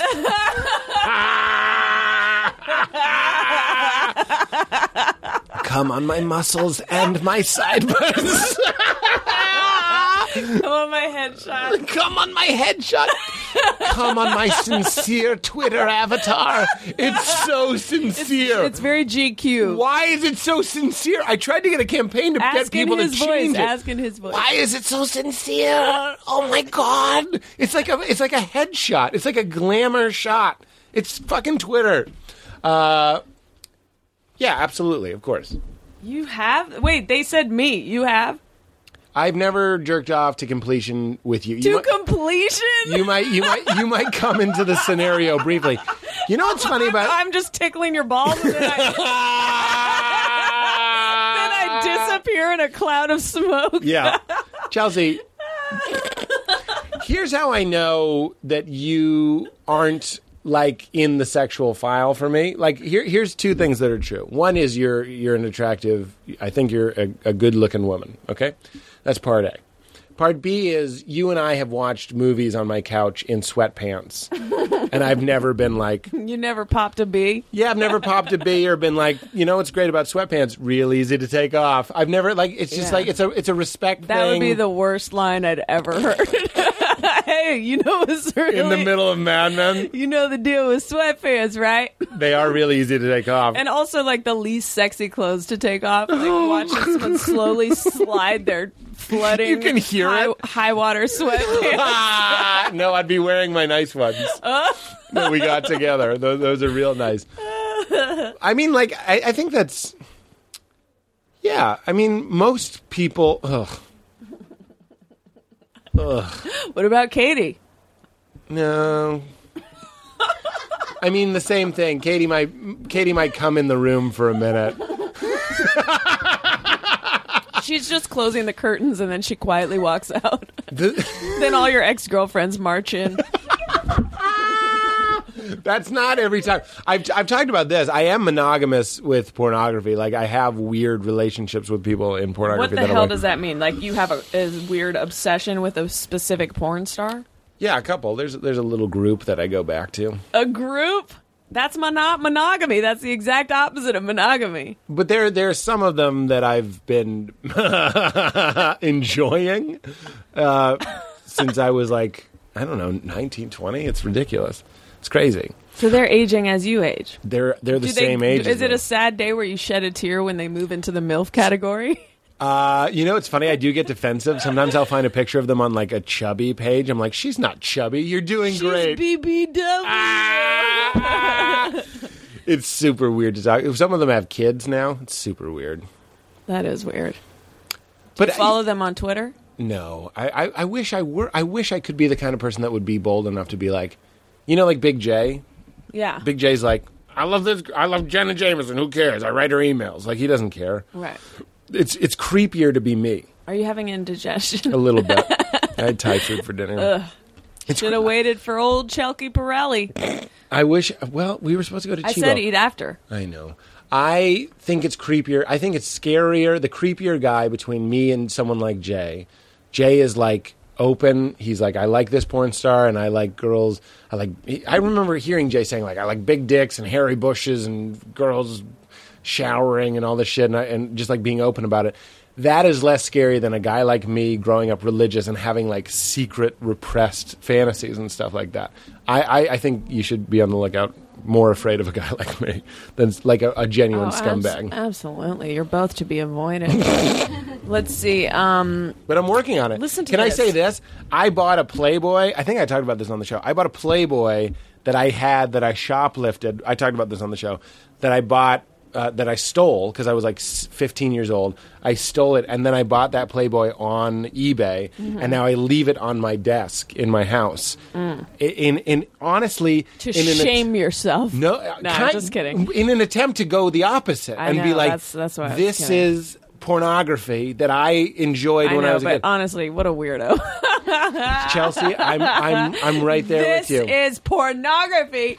Yeah. My house guest. Yeah, but the that second I enjoyed as a child. Yeah. And I am now owning it. They're like, you know what? We're going to grab a hotel. Yeah, it's right next to the Shaman Dream Tea. But you open the windows in that weird room and you let some air in there. No, I agree. Suddenly it's just two-dimensional images that gave me an erection and I masturbated. Yeah, Who yeah. fucking cares? No. Beat it. It when is you put weird. all this meaning in There it. is a lot of shame, I would say. Even though I grew up without religion, I do feel like I had a lot of shame about sexuality and various experiences in life.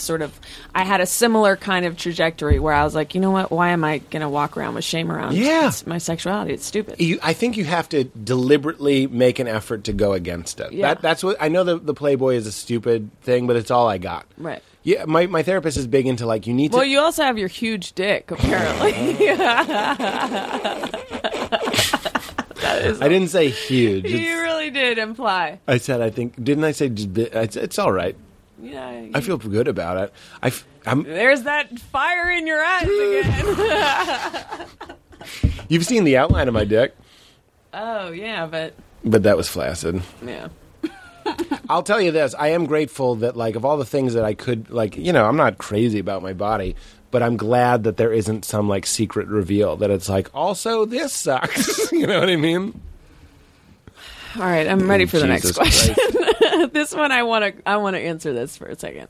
How is it that you this is getting so ridiculous, but okay, we're going to move on to other areas in a I second. felt so vulnerable when you didn't laugh at also this sucks. Also, what sucks? It's the idea that I take my shirt off, it's not that great. Take my pants off, and at least it's not another thing that you're eh. Right. I was just talking. Vaginas can go either way too. Yeah, I mean, I was just telling a friend of mine something that I always like to do is if you think a girl's vagina is beautiful, tell her because she probably feels pretty weird about it. It's a weird thing to have. yeah. I mean, And so's a dick. If somebody tells me I have a beautiful dick, that's a great thing. I'm like, thank you so much. you know what I think is men have more stuff that. Women have more hot stuff that you can see when they're walking around, but Yeah. I don't know, guys' dicks are maybe across the board more attractive than women's vaginas. Interesting. Maybe that just means I'm heterosexual. I don't know. No, that's interesting to me. Vaginas are weird. They're weird. That was a weird thing that I had to be you can be attracted to them and also acknowledge that sometimes they're kind of strange. They can be strange. That's a weird moment in a boy's But I think, I don't know, adolescence. genitals across the board are really weird. I had a Dicks are tweet where weird, I was too. like, why, if God wanted us to procreate, why didn't he make genitals smell like cinnamon rolls? Yeah. And It's it's really funny. it is just weird. They have a musk. Yeah. They have a different, weird skin. They Yeah. look weird. Yeah. It is just an animal weird thing. That, Moisture. They're self-generating moisture. Yeah, it is kind of all disgusting. But the thing with women, speaking of Playboy, is you can photograph them in a way that you're not really seeing the vagina. You just Right. see, Like, it's possible to see a naked woman and not see the goods. Right. Like, with a guy, the goods are just, wong. It's a balcony of goods. I guess. But you could do that with guys, too. What, tuck it in? No, but they could have a leg, you know. Yeah, I suppose. All right. Okay. Dicks are weird. Vaginas are weird, too. Armpits are really weird. I have a bit about how vaginas get a hard time for smelling bad. Yeah. But I was like, my dick smells like a vagina all the time. I feel like any What? dark, not exactly like a vagina. I'm just saying dicks have, any dark crease has a smell. My dick smells like a vagina all the Sometimes. time. Did you retire that bit? I've never heard that. I don't really like to do it. Again, I'm very concerned with being too dirty on stage. But I'm saying, like, I don't give a shit.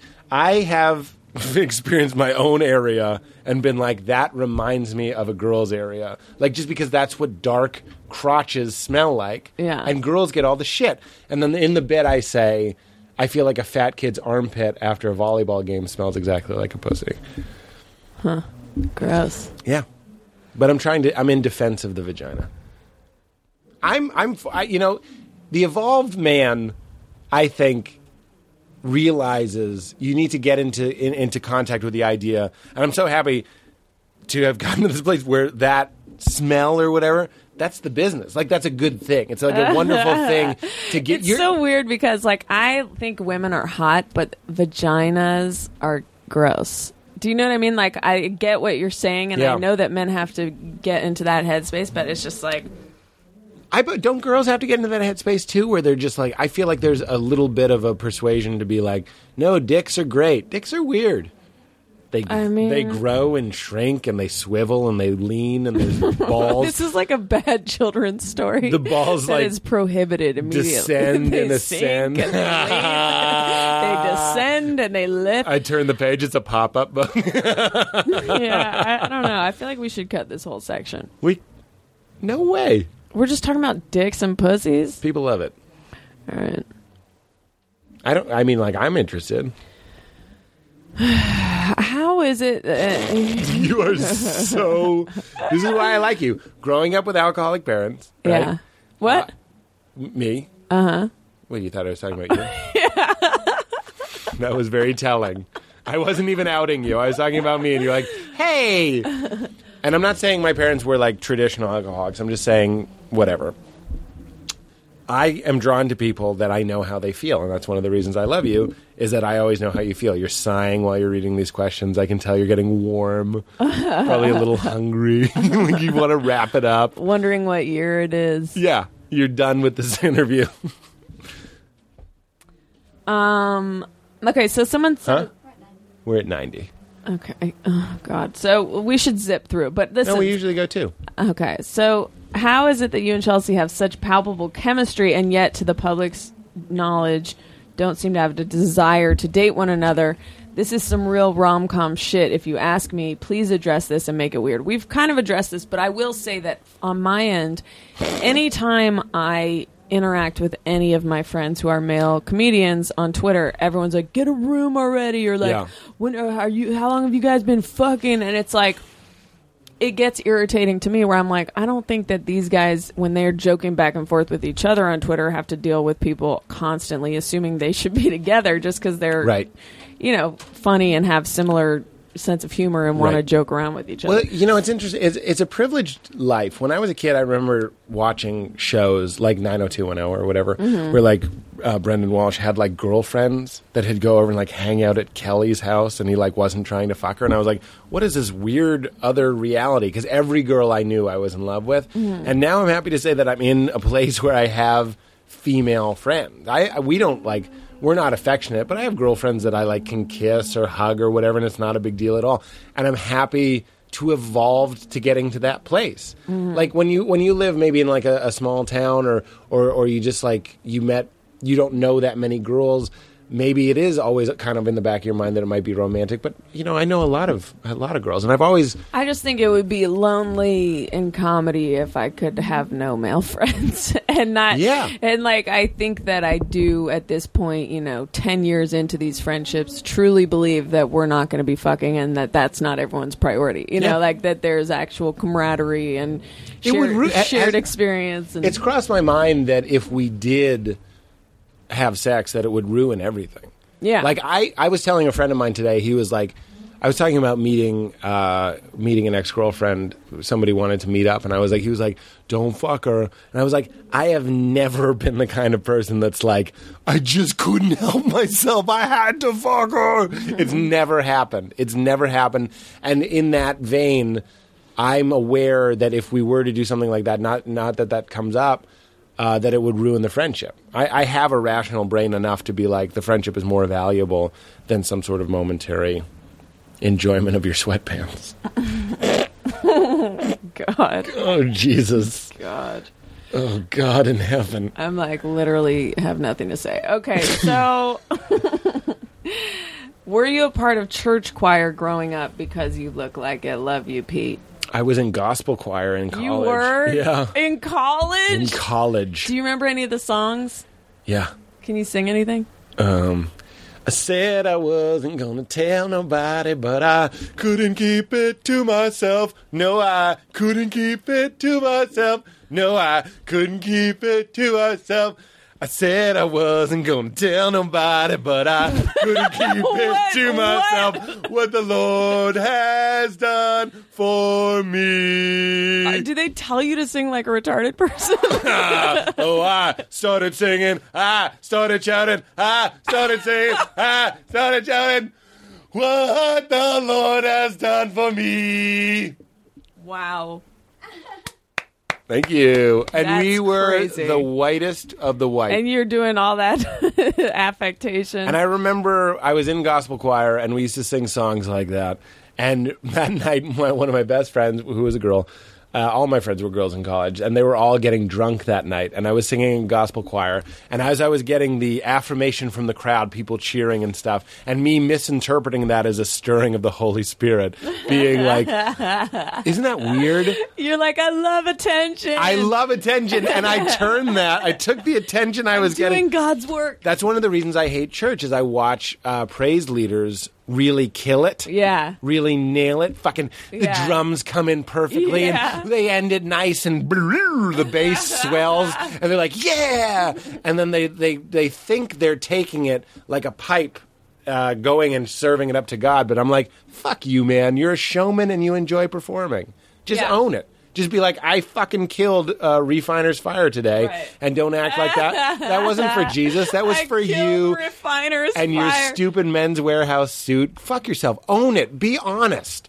And sometimes when pastors kill it, when they were looking good and feeling good and giving a sermon that was like stirring, and they feel the crowd locked onto them like a stand-up, the glory is for them. Like, some of that glory is for them. And in the Christian community, you're not allowed to be like, I was fucking great. You're like, Yeah, God all for was with God's me. glory. God was with me. I felt the Spirit. Fuck you, man. You're a great public speaker. You told a goddamn great fucking story, and you killed. That little anecdote you told in the middle, nailed it. Great timing. And you have to be like, it's all for Jesus. Fuck you. It was for you, too. Whoa, you are interesting. You're For interesting. the first time. I'm just saying, I've known that because I've led Bible studies, I've led worship groups, I've spoken in front of large congregations and stuff, I've led prayers and stuff, and like, it's always like you get this feeling, and you're like, oh, that was God, that was a swelling of the Spirit, when really it was like a call to perform. Like, I really loved performing, Right. and then like I wasn't allowed to just be You're like, hey, let's kick God out of the equation. you know, it's funny that you say that, but like a lot of things in my life have been like, God doesn't necessarily need to be involved If in you it. got an Oscar, would you thank God? I don't know. That's a great question. You don't know? Some of my better shows, I get off and I'll say, God bless you and stuff. Like, I'll catch myself who? saying shit like that. To who? To the crowd. The audience? Crowd will be cheering and I'll say, God love you or something. And I just... Do you touch all their heads? sometimes with oil. What was I going to tell you? With oil? I would be so mad if I was in that audience. It's Get that oil. He anointed me. Here's something funny. Like, I was talking to someone recently, and they were telling me how they prayed, and I was like, "What do you mean by that? What do you mean you pray?" And they were like, "I just think about things that I'm grateful for and I'm happy for."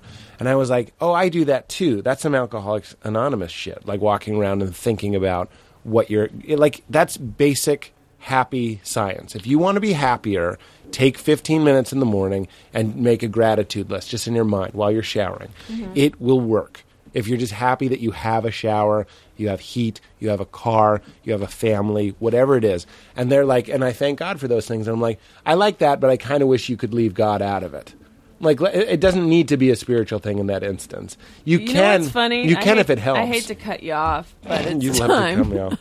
You love to come I out. asked comedians on Twitter to DM me questions for you, and, there was a dry spell. No one really was writing in. I don't know what that reflects, but we just got one in from Nate Bargatze. I know the Bargats. He said, why did he tell me to get married and then he got out of his marriage? Did he really say that? Yes. And that's it. No pleasantries. Holy shit. I've actually had a good amount of... What's that? He told me that you said that to him. Well, you know what's funny is I actually do have some guilt about that. I don't know how Nate is doing. I honestly don't. What's that? He's good. They're married. They have a kid. Yeah, he's married and has a kid. I still don't know how he's doing. I mean, like, do you... He's moving here. None of us can possibly know how Nate is doing. But I have... I mean, beyond the facts. He is still married, he has a kid, and he seems happy. But there have been people that when I was married, I advised them to get married. One of my good friends I told to get Yeah, married. everyone who's married, it's like a cult. Everyone who's cult. married is like, get married, get married, get married. Everyone who's single is like, marriage, you shouldn't, I don't know. Da, da, da, da. Exactly. It's like everyone wants you to be on their team because then It's you can team socialize marriage. as couples or socialize as singles. And when you're one or the other, it's not fun to mix with the And others. when you break up, you lose friends. Like some of them, like they yeah, pick which one. couples don't want to hang out with some divorced guy. And Nate is one of those people that I remember when he wanted to get married, or when his girlfriend wanted to get married, I should say. He was like, I don't know, should I get married? That's not good. Yeah, that was not good. I don't know, Hannibal, should I get married? And I was like, Hannibal, you can't get married. That's matrimony. That lasts forever. Not as good? Anyway. It was all right.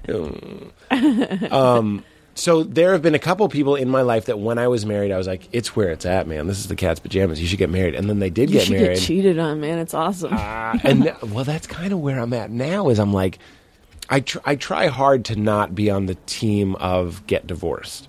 But I can find myself sometimes Right. being like, yeah, you should split up. You should Yeah. get married in your 20s and then get divorced because it worked out for me. Right. But that's not good for everybody. Sometimes people on Twitter and will email the show and be like, hey, man, some people get married in their 20s and it was the right thing for them. And there you go. God love you and I'm happy for you.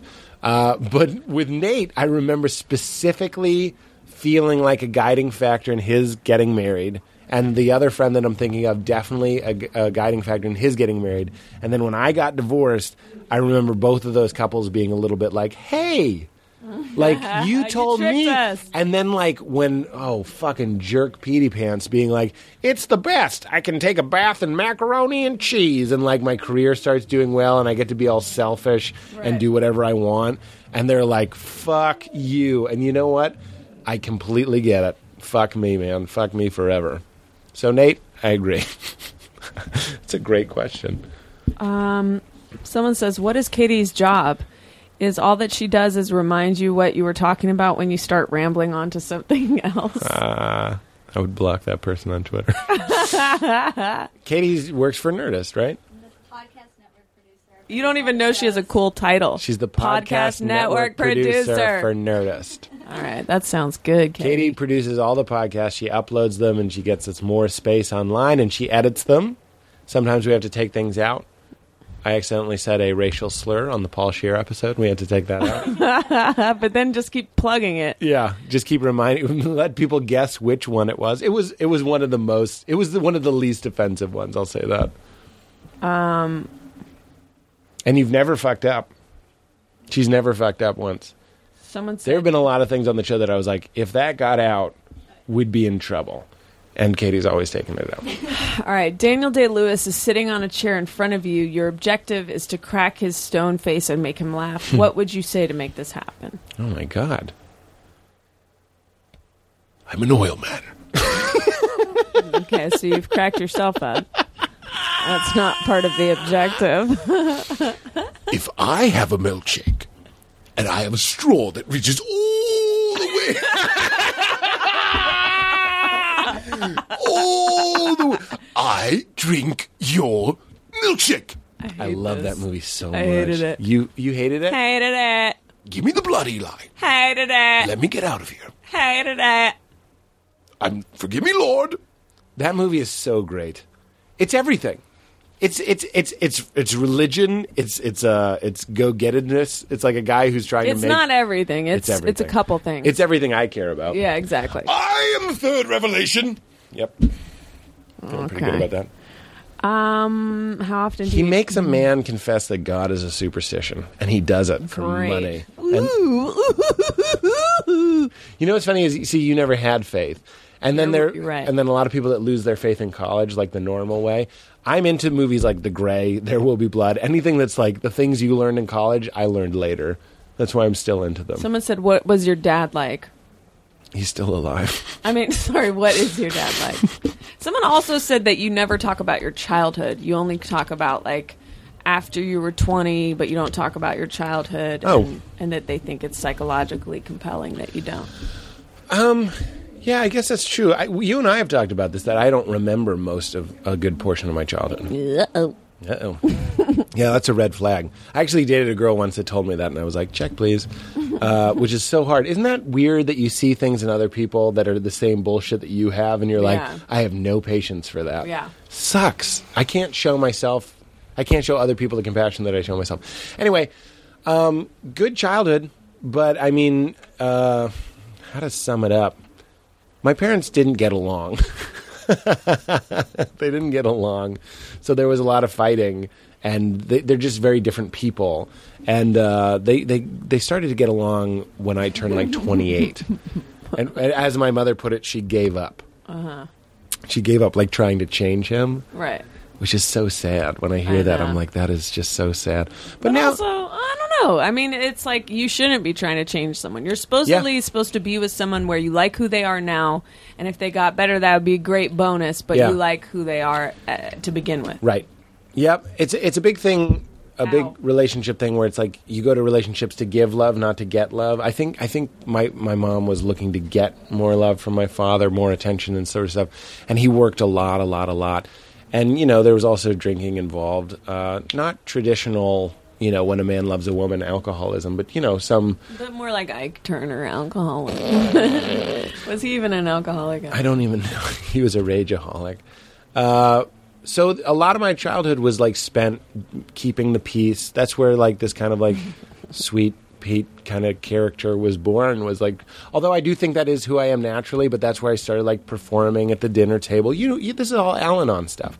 I learned how to put my own feelings aside in favor of making other people feel better. Mm-hmm. Right? I thought that would interest you more. You're looking at other questions. Are you ever gonna do a? But I had a good childhood. Okay, good. But that's where I learned how to be funny, because I wanted everybody to be cool. That's it. Yeah, that makes sense. Okay, what's the next question? You had unrest in your home. Yeah, it wasn't horrible. We had it's weird because we were raised in such a way that, like, even to this day, if we acknowledge that it was stressful growing up, like it was hard growing up at my house, we're so programmed to be like, but it was good because we went to private school. We lived in Lexington, Massachusetts, like a nice place to live. My parents grew up in fucking South Boston where they got like jumped and shit. My mom got like turnips thrown at her because she's like Lithuanian and was born in like the throes of World War II. But my mother has been like, your childhood was as stressful as mine was. Like that's what she thinks. Yeah. And that's good. Now, Yeah, I feel that way too, where I'm like, why am I so angsty? I had like slightly annoying parents or divorce, but it doesn't seem warranted when you hear other people's stories. Yeah, but then kind of like with my divorce, there comes a time when the real mature response is to acknowledge that it was traumatic. Right. It doesn't matter. Your parents are Greek gods, and they're fighting. Right. And you're the size of an ant, and it's terrifying. Right. It doesn't matter that I was in my bedroom that's bigger than my apartment in New York. It doesn't matter. It was scary and it was hard, and that's where I kind of developed this, simultaneous confidence and anxiety that I have at all times. Right. Someone said, do you ever plan on having well-known comics on your podcast? That's George M. Derrig. Who does he want? I don't know. That's a weird question. He gave him Zach Galifianakis. He gave him Zach Galifianakis, Sarah Silves, Jude Apatow. That's a see silly here. question. He's I'm breaking having balls. deja vu right now. Really? Yeah. That usually means you're on the right track. It does? Yeah. Pete, have you ever participated or pictured sex with a man? If so, describe in detail the experience. I've had dreams where I'm with somebody and it's understood that we're gay for each other, but I've never had like a sex dream. Like I've had a dream where I'm with a guy and we like it's like, oh, this is my gay lover, but like we've never been like fucking. And I would be like, I'm at a place now. If I was having dreams of butt fucking dudes, I would tell you, but it just doesn't do it for me. It's not like a secret desire. Although I will say that I think everybody's a little bit gay. Someone said, why do you always offer to hug people at your shows when you hate it? It's awkward for the people who hug you as it is for you. We like you and don't want to make you feel uncomfortable. Ronnie Johnson. You offer to hug people at your shows? What a fucking weird question. First of all, I love hugging people. You offer to hug people at your show? Well, sometimes, after the shows, people will come up and say hello. Uh-huh. And usually what I do is I'll talk to them a little bit. Mm-hmm. And there's a certain thing people do with their bodies, their body language, that you can tell, or what they say, that they want to hug. And I think I'm pretty good. Apparently I'm not, according to Ronnie. I'm good at telling. Ronnie Johnson. I'm good at telling who wants a hug and who doesn't. So I'll say, Are you talking about for photos or just you are putting both your arms around a complete stranger in a comedy club? yeah, I'm just hugging a stranger. That's crazy, dog. Is it?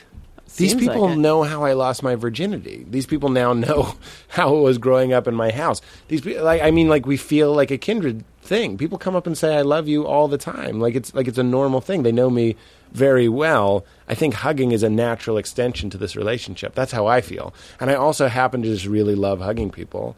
So people come up after the show and they say how, the show helped them or it moved them or this or that, or sometimes they'll share something special about their lives or something weird about themselves. And then I think the natural conclusion to that exchange is to hug. And it makes me feel good. People have come up and done the 20-second hug with me after shows, too. It's What's wonderful. a 20-second hug? That's not wonderful. That sounds like a nightmare. For us. A 20-second hug is something we've talked about on the show, that there's something that happens if you hug somebody for 20 seconds, that it releases this chemical in your brain. And it works. If you hug somebody for 20 seconds, you'll feel better. And people do it after shows. I'm kind of offended by that question, but I also understand. He must... That's so weird to me that question bothers you of all these questions. I think Ronnie is assuming that I don't actually want to hug people, but I do. So it's okay that he's wrong about that. I think he's trying to let me off the hook and saying you don't have to. But the truth is, I want to hug people. That's so strange. And if they want to hug, then we do it. That's so strange. Every once in a while, I'll be wrong, and I'll be like, you want to hug? And they're like, no. And I'm like, okay. That's so weird. You say the words you want to hug? Is that weird? That is so weird. What's weirder? I do a podcast where I talk about crying to my wife in a house in Sleepy Hollow on my birthday because she stood me up.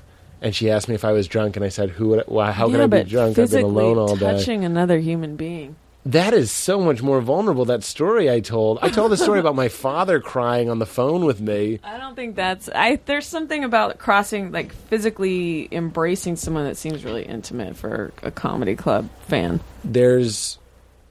I understand that. I think we've talked about this. We talked a lot about hugging. People who tend to be pattern recognizing people who tend to be like more positively swinging people, religious people, spiritually seeking people, tend to be huggers. And I'm definitely a hugger. And I run into a lot of them on the road. And it's weird. I think I made a good case. You feel like you know me really well. I'm really grateful that they listen to the show and that they've given me that kind of love in taking the time to spend with me. A hug seems very natural. And sometimes a little fingering. Someone said, what is it like to be interviewed by the world's greatest comedian? What came first, your laugh or your need for attention? How many more times will you have to bring up Eminem before he does the show to get you to stop? How does it feel to be so attention-starved that you upload your therapy sessions twice a week? Does anyone have a restraining order against you? Do you ever feel like a placeholder for the donkey Chelsea is going to get? Do you ever think you'd have better luck with women if you went to lesbian bars? Is Ryan Gosling shirtless in the painting you have of him? And then he ends it. Thanks a bunch. Love both the podcasts. Hope Pete doesn't get offended. I'm not offended by any of that. Ronnie is the only person that's offended me so far. Ronnie Johnson. It's great. Chelsea, it's a privilege to be your friend. I really love you, and I'm so glad that you're in my life, and it's great that you did this. Ryan Gosling, it's just his face. Eminem, I was actually just going to bring him up. we talked about that. That was one of my rock bottom moments when we were like, am I drinking too much? Because I drunkenly emailed my agents yeah. I was watching 8 Mile, Yeah. lit, just real lit, and emailed my agents who represent Eminem as well, Yeah. and said, I know it's the subject was long shot. The body of the email was, do you think Eminem would do my podcast? Yeah. And I woke up the next day with real drunken regret, just like, what the fuck? It was so embarrassing. And my sweetheart of an agent just responded, like, genuinely, was like, I don't think he'd do it. Like, he was just That like, he's is kind of, so funny. personal. I was just going to bring him up because Eminem has that lyric where he says, believe it or not, I thank my mom for how she raised me in a neighborhood daily that jumped and chased me. It only made me who I am today, see? That's what I was thinking about when I was talking about my parents fighting. That idea that when I have kids, we've talked about this, like my wife and I should manufacture some discontent to make them artists. I don't think you'll have to manufacture it. You are such a bitch. So What are the other questions? I'll answer the other ones rapid fire. Oh, I already scrolled past them. That's I mean, okay. I was just reading it because I thought it was funny how rude they all were, and then at the end he's like, love both of you. Yeah, well, we get that a lot. We're coming up to 2 hours here, so I think the final question is a fitting one. This is from Mark. We've gone over 2 hours before. This is from Mark Levy. They can fucking shut up. This is from Mark Closing the comic book shop. Fucking relax. Levy. Not you, Katie, them. Okay, go ahead. Mark Levy wonders, as a diehard Pete Holmes fan, we've met several times, and you're always the kindest person ever. You give the best hugs. I was just going to say, Just kidding, he didn't say that. Mark Levy, as a diehard Pete Holmes fan, we've met several times, and you are always the kindest person ever. I was curious, mainly because I started a podcast myself, but does every episode need to be 2+ hours?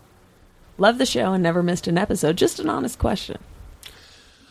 I appreciate the way he phrased it. I have no idea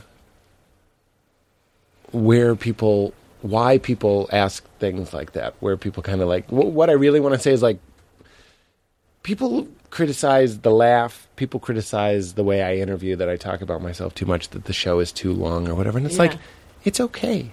It's not for everybody. This is my show, and we're going to do it this way. Yeah. And that's okay. This is the way that I like to do the show. Jess St. Clair did the show, and we went well over 2 hours, and I was like, that's how it is when Jess and I hang out. And we were scatterbrained, and I talked too much and all that sort of stuff. It's like, that's what the podcast is. And like, I never intended it for it to be anything. Just when we started it, if you listen to the first episode of the show, Kumail and I were like, well, that's an hour. And then I ended it just when I thought we were like getting into it. And I was like, there's no rules. That's one of the great things about this medium. There's nobody to answer to. Chris Hardwick's, I'm sure, doesn't listen to the show. Nobody cares about the show. It's just, How long are his episodes usually? they do an hour. I think most people do an hour. And Nick Kroll said when I did another reason you should listen to it, he was like, no podcast should be longer than an hour. And I was like, okay. But the number of people who come up and get a hug and then say things like, thank you for not listening to people saying it should be shorter. A lot of these people are listening to these shows While they're Like- driving trucks. long distance hauling, that sort of stuff, overnight security, parking lot shifts, people in cubicles that are doing data entry where they don't need to People who are trapped. people who, yeah, for fucking That's who you're catering to. People who are trapped, they have nowhere else to go. They cannot find any escape. I don't know how true that is, but I do get a lot of people saying thank you because when the show starts to wrap up, it causes them anxiety. Did you ever have anyone weep in your arms and thank you? I've had a couple people get emotional. I get emotional thinking about this show. This show has changed my life for the better. It's When do you find out if your pilot is I picked up? don't know. Jesus Christ. Man, this has been a long wait. I know. Is your healthy lifestyle falling apart? Yeah, I've gained 10 pounds. You have? I called it the Pardo 10. I texted Jimmy Pardo today.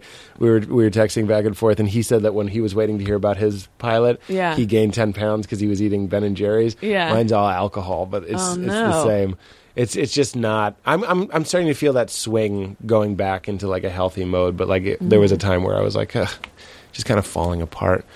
But I was going to say that like one of the key factors that to being happy in my own study of self-help and all that sort of stuff is a feeling of contribution. So when it comes to, I know this is going to sound a little hoity-toity, but like I have my therapist, I have the reading that I do. I'm big into self-help. I'm big into good conversations with you. The different things that I go to. I was just going to say that thing that I'm not supposed to say. That thing that I go to that you're not supposed to, Alan, on. Anyway, it means a lot to me to have this. It's like kind of like the most rewarding thing in the world. When people do come up and say that it changed them, I'm like, it changes me too. And the fact that it's making people... Somebody came up to me recently and was like, I lost 100 pounds because of things they were talking about on the show. Or like, I moved out of my mom's basement. Or I went back to film school. Or all these different things. Or I broke up... I got out of a horrible codependent relationship. Or like, that stuff is, I think, the most important work that I've done. And I'm grateful to have this show. Would you say you... Would you say you are your own Christ? Oh my God. It's funny that you say that because... the answer is yes. No, the answer is this is my filthy ministry. It's true. All the butt-fucking jokes and all the jerk-off topics and all that sort of stuff, at the end of the day, this feels more like what I want church to be than what church is to me. When we're talking about that lack... being in the business of truth, not being able to say certain things, having to answer to a book or an ideology. Here we are, just a couple people, and it's different every episode, trying to figure it out from the ground up. That feels like some good, godly work. Even though my mom would be upset at the things I say on the show, my church would be upset by the things I say on the show. This does feel like a filthy ministry. .com. That's not a website. I was thinking you should end on this does feel like a filthy ministry and then like organ music. But I honestly cannot believe that no comedians wrote with questions. That's kind of mind-blowing to me. Anyhow, well, Nate did, but no one else. And Nate asked kind of like a weird cry for help question. I know. You all right, buddy? We love you, Nate. I do like Nate. I like Nate a lot, too. Well, I feel like it's 500 degrees. They're shutting down the building. It feels like it might be time. I don't know. I thought that was an interesting answer for that last question. Like I how much do you take criticism to heart? Has there ever been anything someone's tweeted to you that has made you change how you do the show? Yes. What? Specifically, at the beginning of the show, I referred to non-comedians as civilians. And right. People really didn't like that, and I completely understand that's degrading and, separating. And then fucking Jess St. Clair just said something so fucking brilliant to me. It was so moving, and I was surprised that we didn't get it on the podcast. But she was talking about some people being born with an awareness of the... I don't see it. And I the civilians thing, I would just like to say, I don't think it's... I would respond more to people saying it's 2 hours is too long than I would to people saying you can't say we're civilians. Because to me, it's like all that implies is that we're in the trenches together in a field in which you're on the road all the time. Yeah, I understand. You're getting heckled all the time. It's not about... Believe me, I if get it. people are funny or not. People are funny. Like a lot of my friends who don't do comedy crack me up all the time. But it's like the civilians thing is saying, there's a mentality of like we get up on stage and face these people in a way that they never have done before. And I think that people who are fighting that are like want to feel that they're all like it's all equal playing field and like, yeah, I can tweet a joke and it's just as funny as what you said, or I can... I don't know. I understand. If a dentist referred to me as a civilian and his dentist friends as other dentists, I would understand that. But the way we opened that up was I believe that there are introspective people with brains that are a little bit overactive, or I would just say regularly active in the way that we consider our brains. And then we just opened the term up to weirdos. It's like they're weirdos. That's disgusting. I don't think it is. I think the weirdo... I think that's my personal thing. Like, everyone's on Twitter now, and everyone has podcasts, and they name their fans. To me, like, I would be more annoyed if I was a fan of someone's by them calling me a nickname that means you're a fan than by just saying, comedians think of non-comedians as civilians. Like, it's funny to me that they think of being called weirdos as inclusive, because to me it's like, oh, you're my little weirdos, you're my little fawning fans. Oh, but I'm a weirdo too. Yeah, that's like It's like this a- is like the whole Lady Gaga thing. Like you're like on this whole cult leader shit. No, I guess. I mean, there's certainly notes of that, I suppose. But what I was going to tell you, and what I really think is a weirdo attribute, is the idea. What Jess St. Clair told me, which she was like, her father told her that there are some people that are born with an awareness of the cosmic joke of existence, and I was like, oh my god, that's completely what it is. It's like people, weirdos that are aware. Or you know, See, I think of that as people who have a twinkle in their eye, but I would never brand that as my listeners. I'm actually, I don't mean listeners of the podcast. There are weirdos that don't listen to this show. I'm just saying it's a category of people. Let's just say it's people with twinkles in their eyes. I'm just saying people that are aware of the absurdity. When something's funny, when something happens to you that's funny, it's funny on like two levels. It's funny that it's like just objectively funny. Something happened, you saw someone fall down. But then it's also funny in this other way, this rippling, eternal way that you're like, this is what life is? I just saw this guy fall down. And it's very hard to articulate, but you have this awareness of the cosmic joke. And other people just seem to be a little bit more on the surface, which is fine. The downside of being aware of the cosmic joke is we do tend to be a little bit darker. Yeah. We a little bit more moody, a little bit more extreme, a little bit more, borderline. Have you ever? Did I ask if you've ever taken the Myers-Briggs test? No. What is that? It's like, in high school, it's a series of tons and tons of questions. You take it and it tells you what your personality type is. And then I think the idea is it places you with different ideal careers.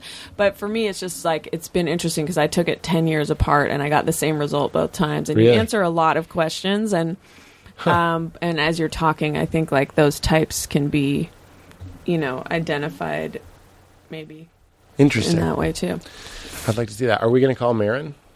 Oh, I don't know. I feel like we should end this. I know that you seem like a little kid that doesn't want his birthday to end. I do like my birthday. I know, but it's like I love birthdays. I feel like you want him to. I don't know how you call people at your podcast. You just have to do it on speaker. No, I can put it in. Oh, you can do it? Yeah. Katie This will is plug going it to in. turn into like another hour. I really do have stuff I need to do. I mean, we can call him.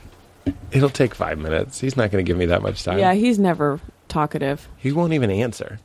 If I call, he won't answer. Put a headphone jack and then just hold it. There you go. Thanks, Katie.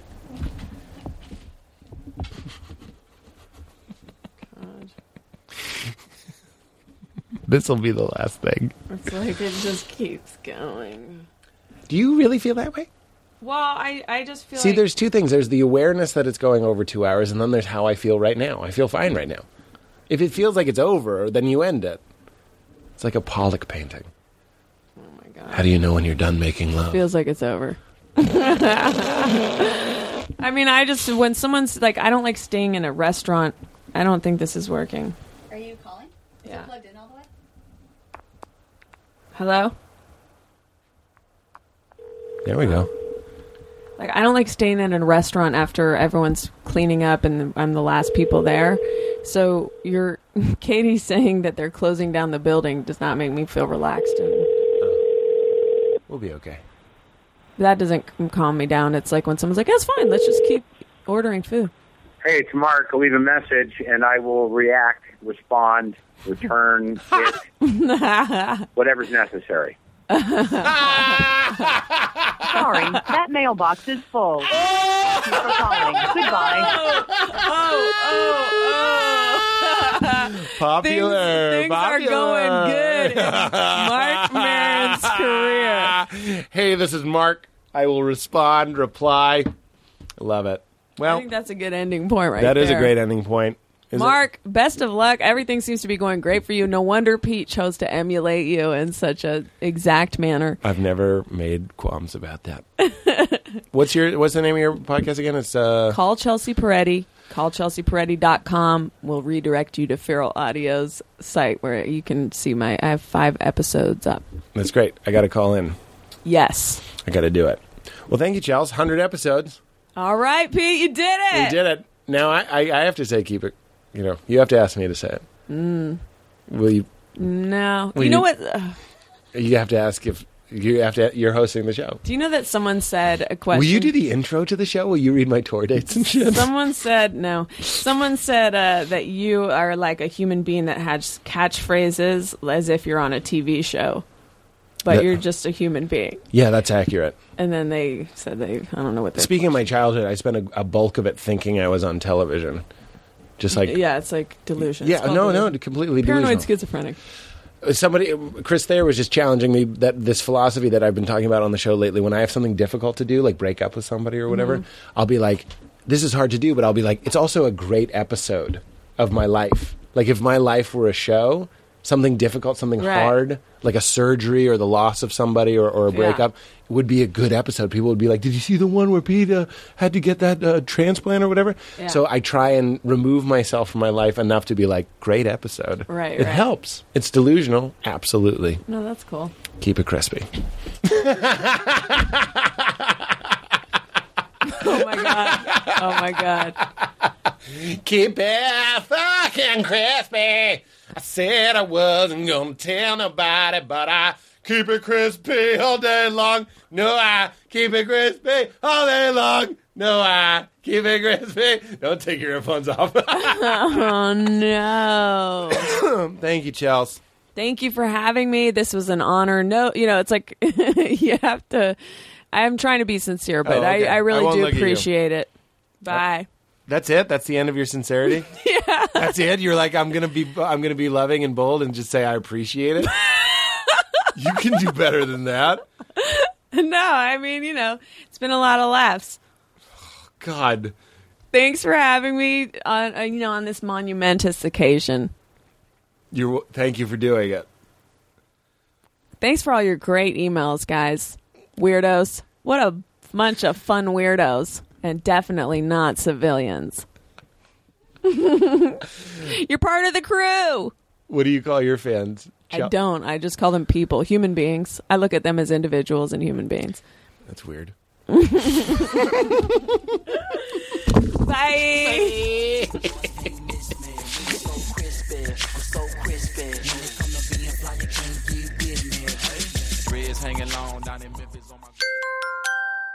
Now leaving Nerdist.com.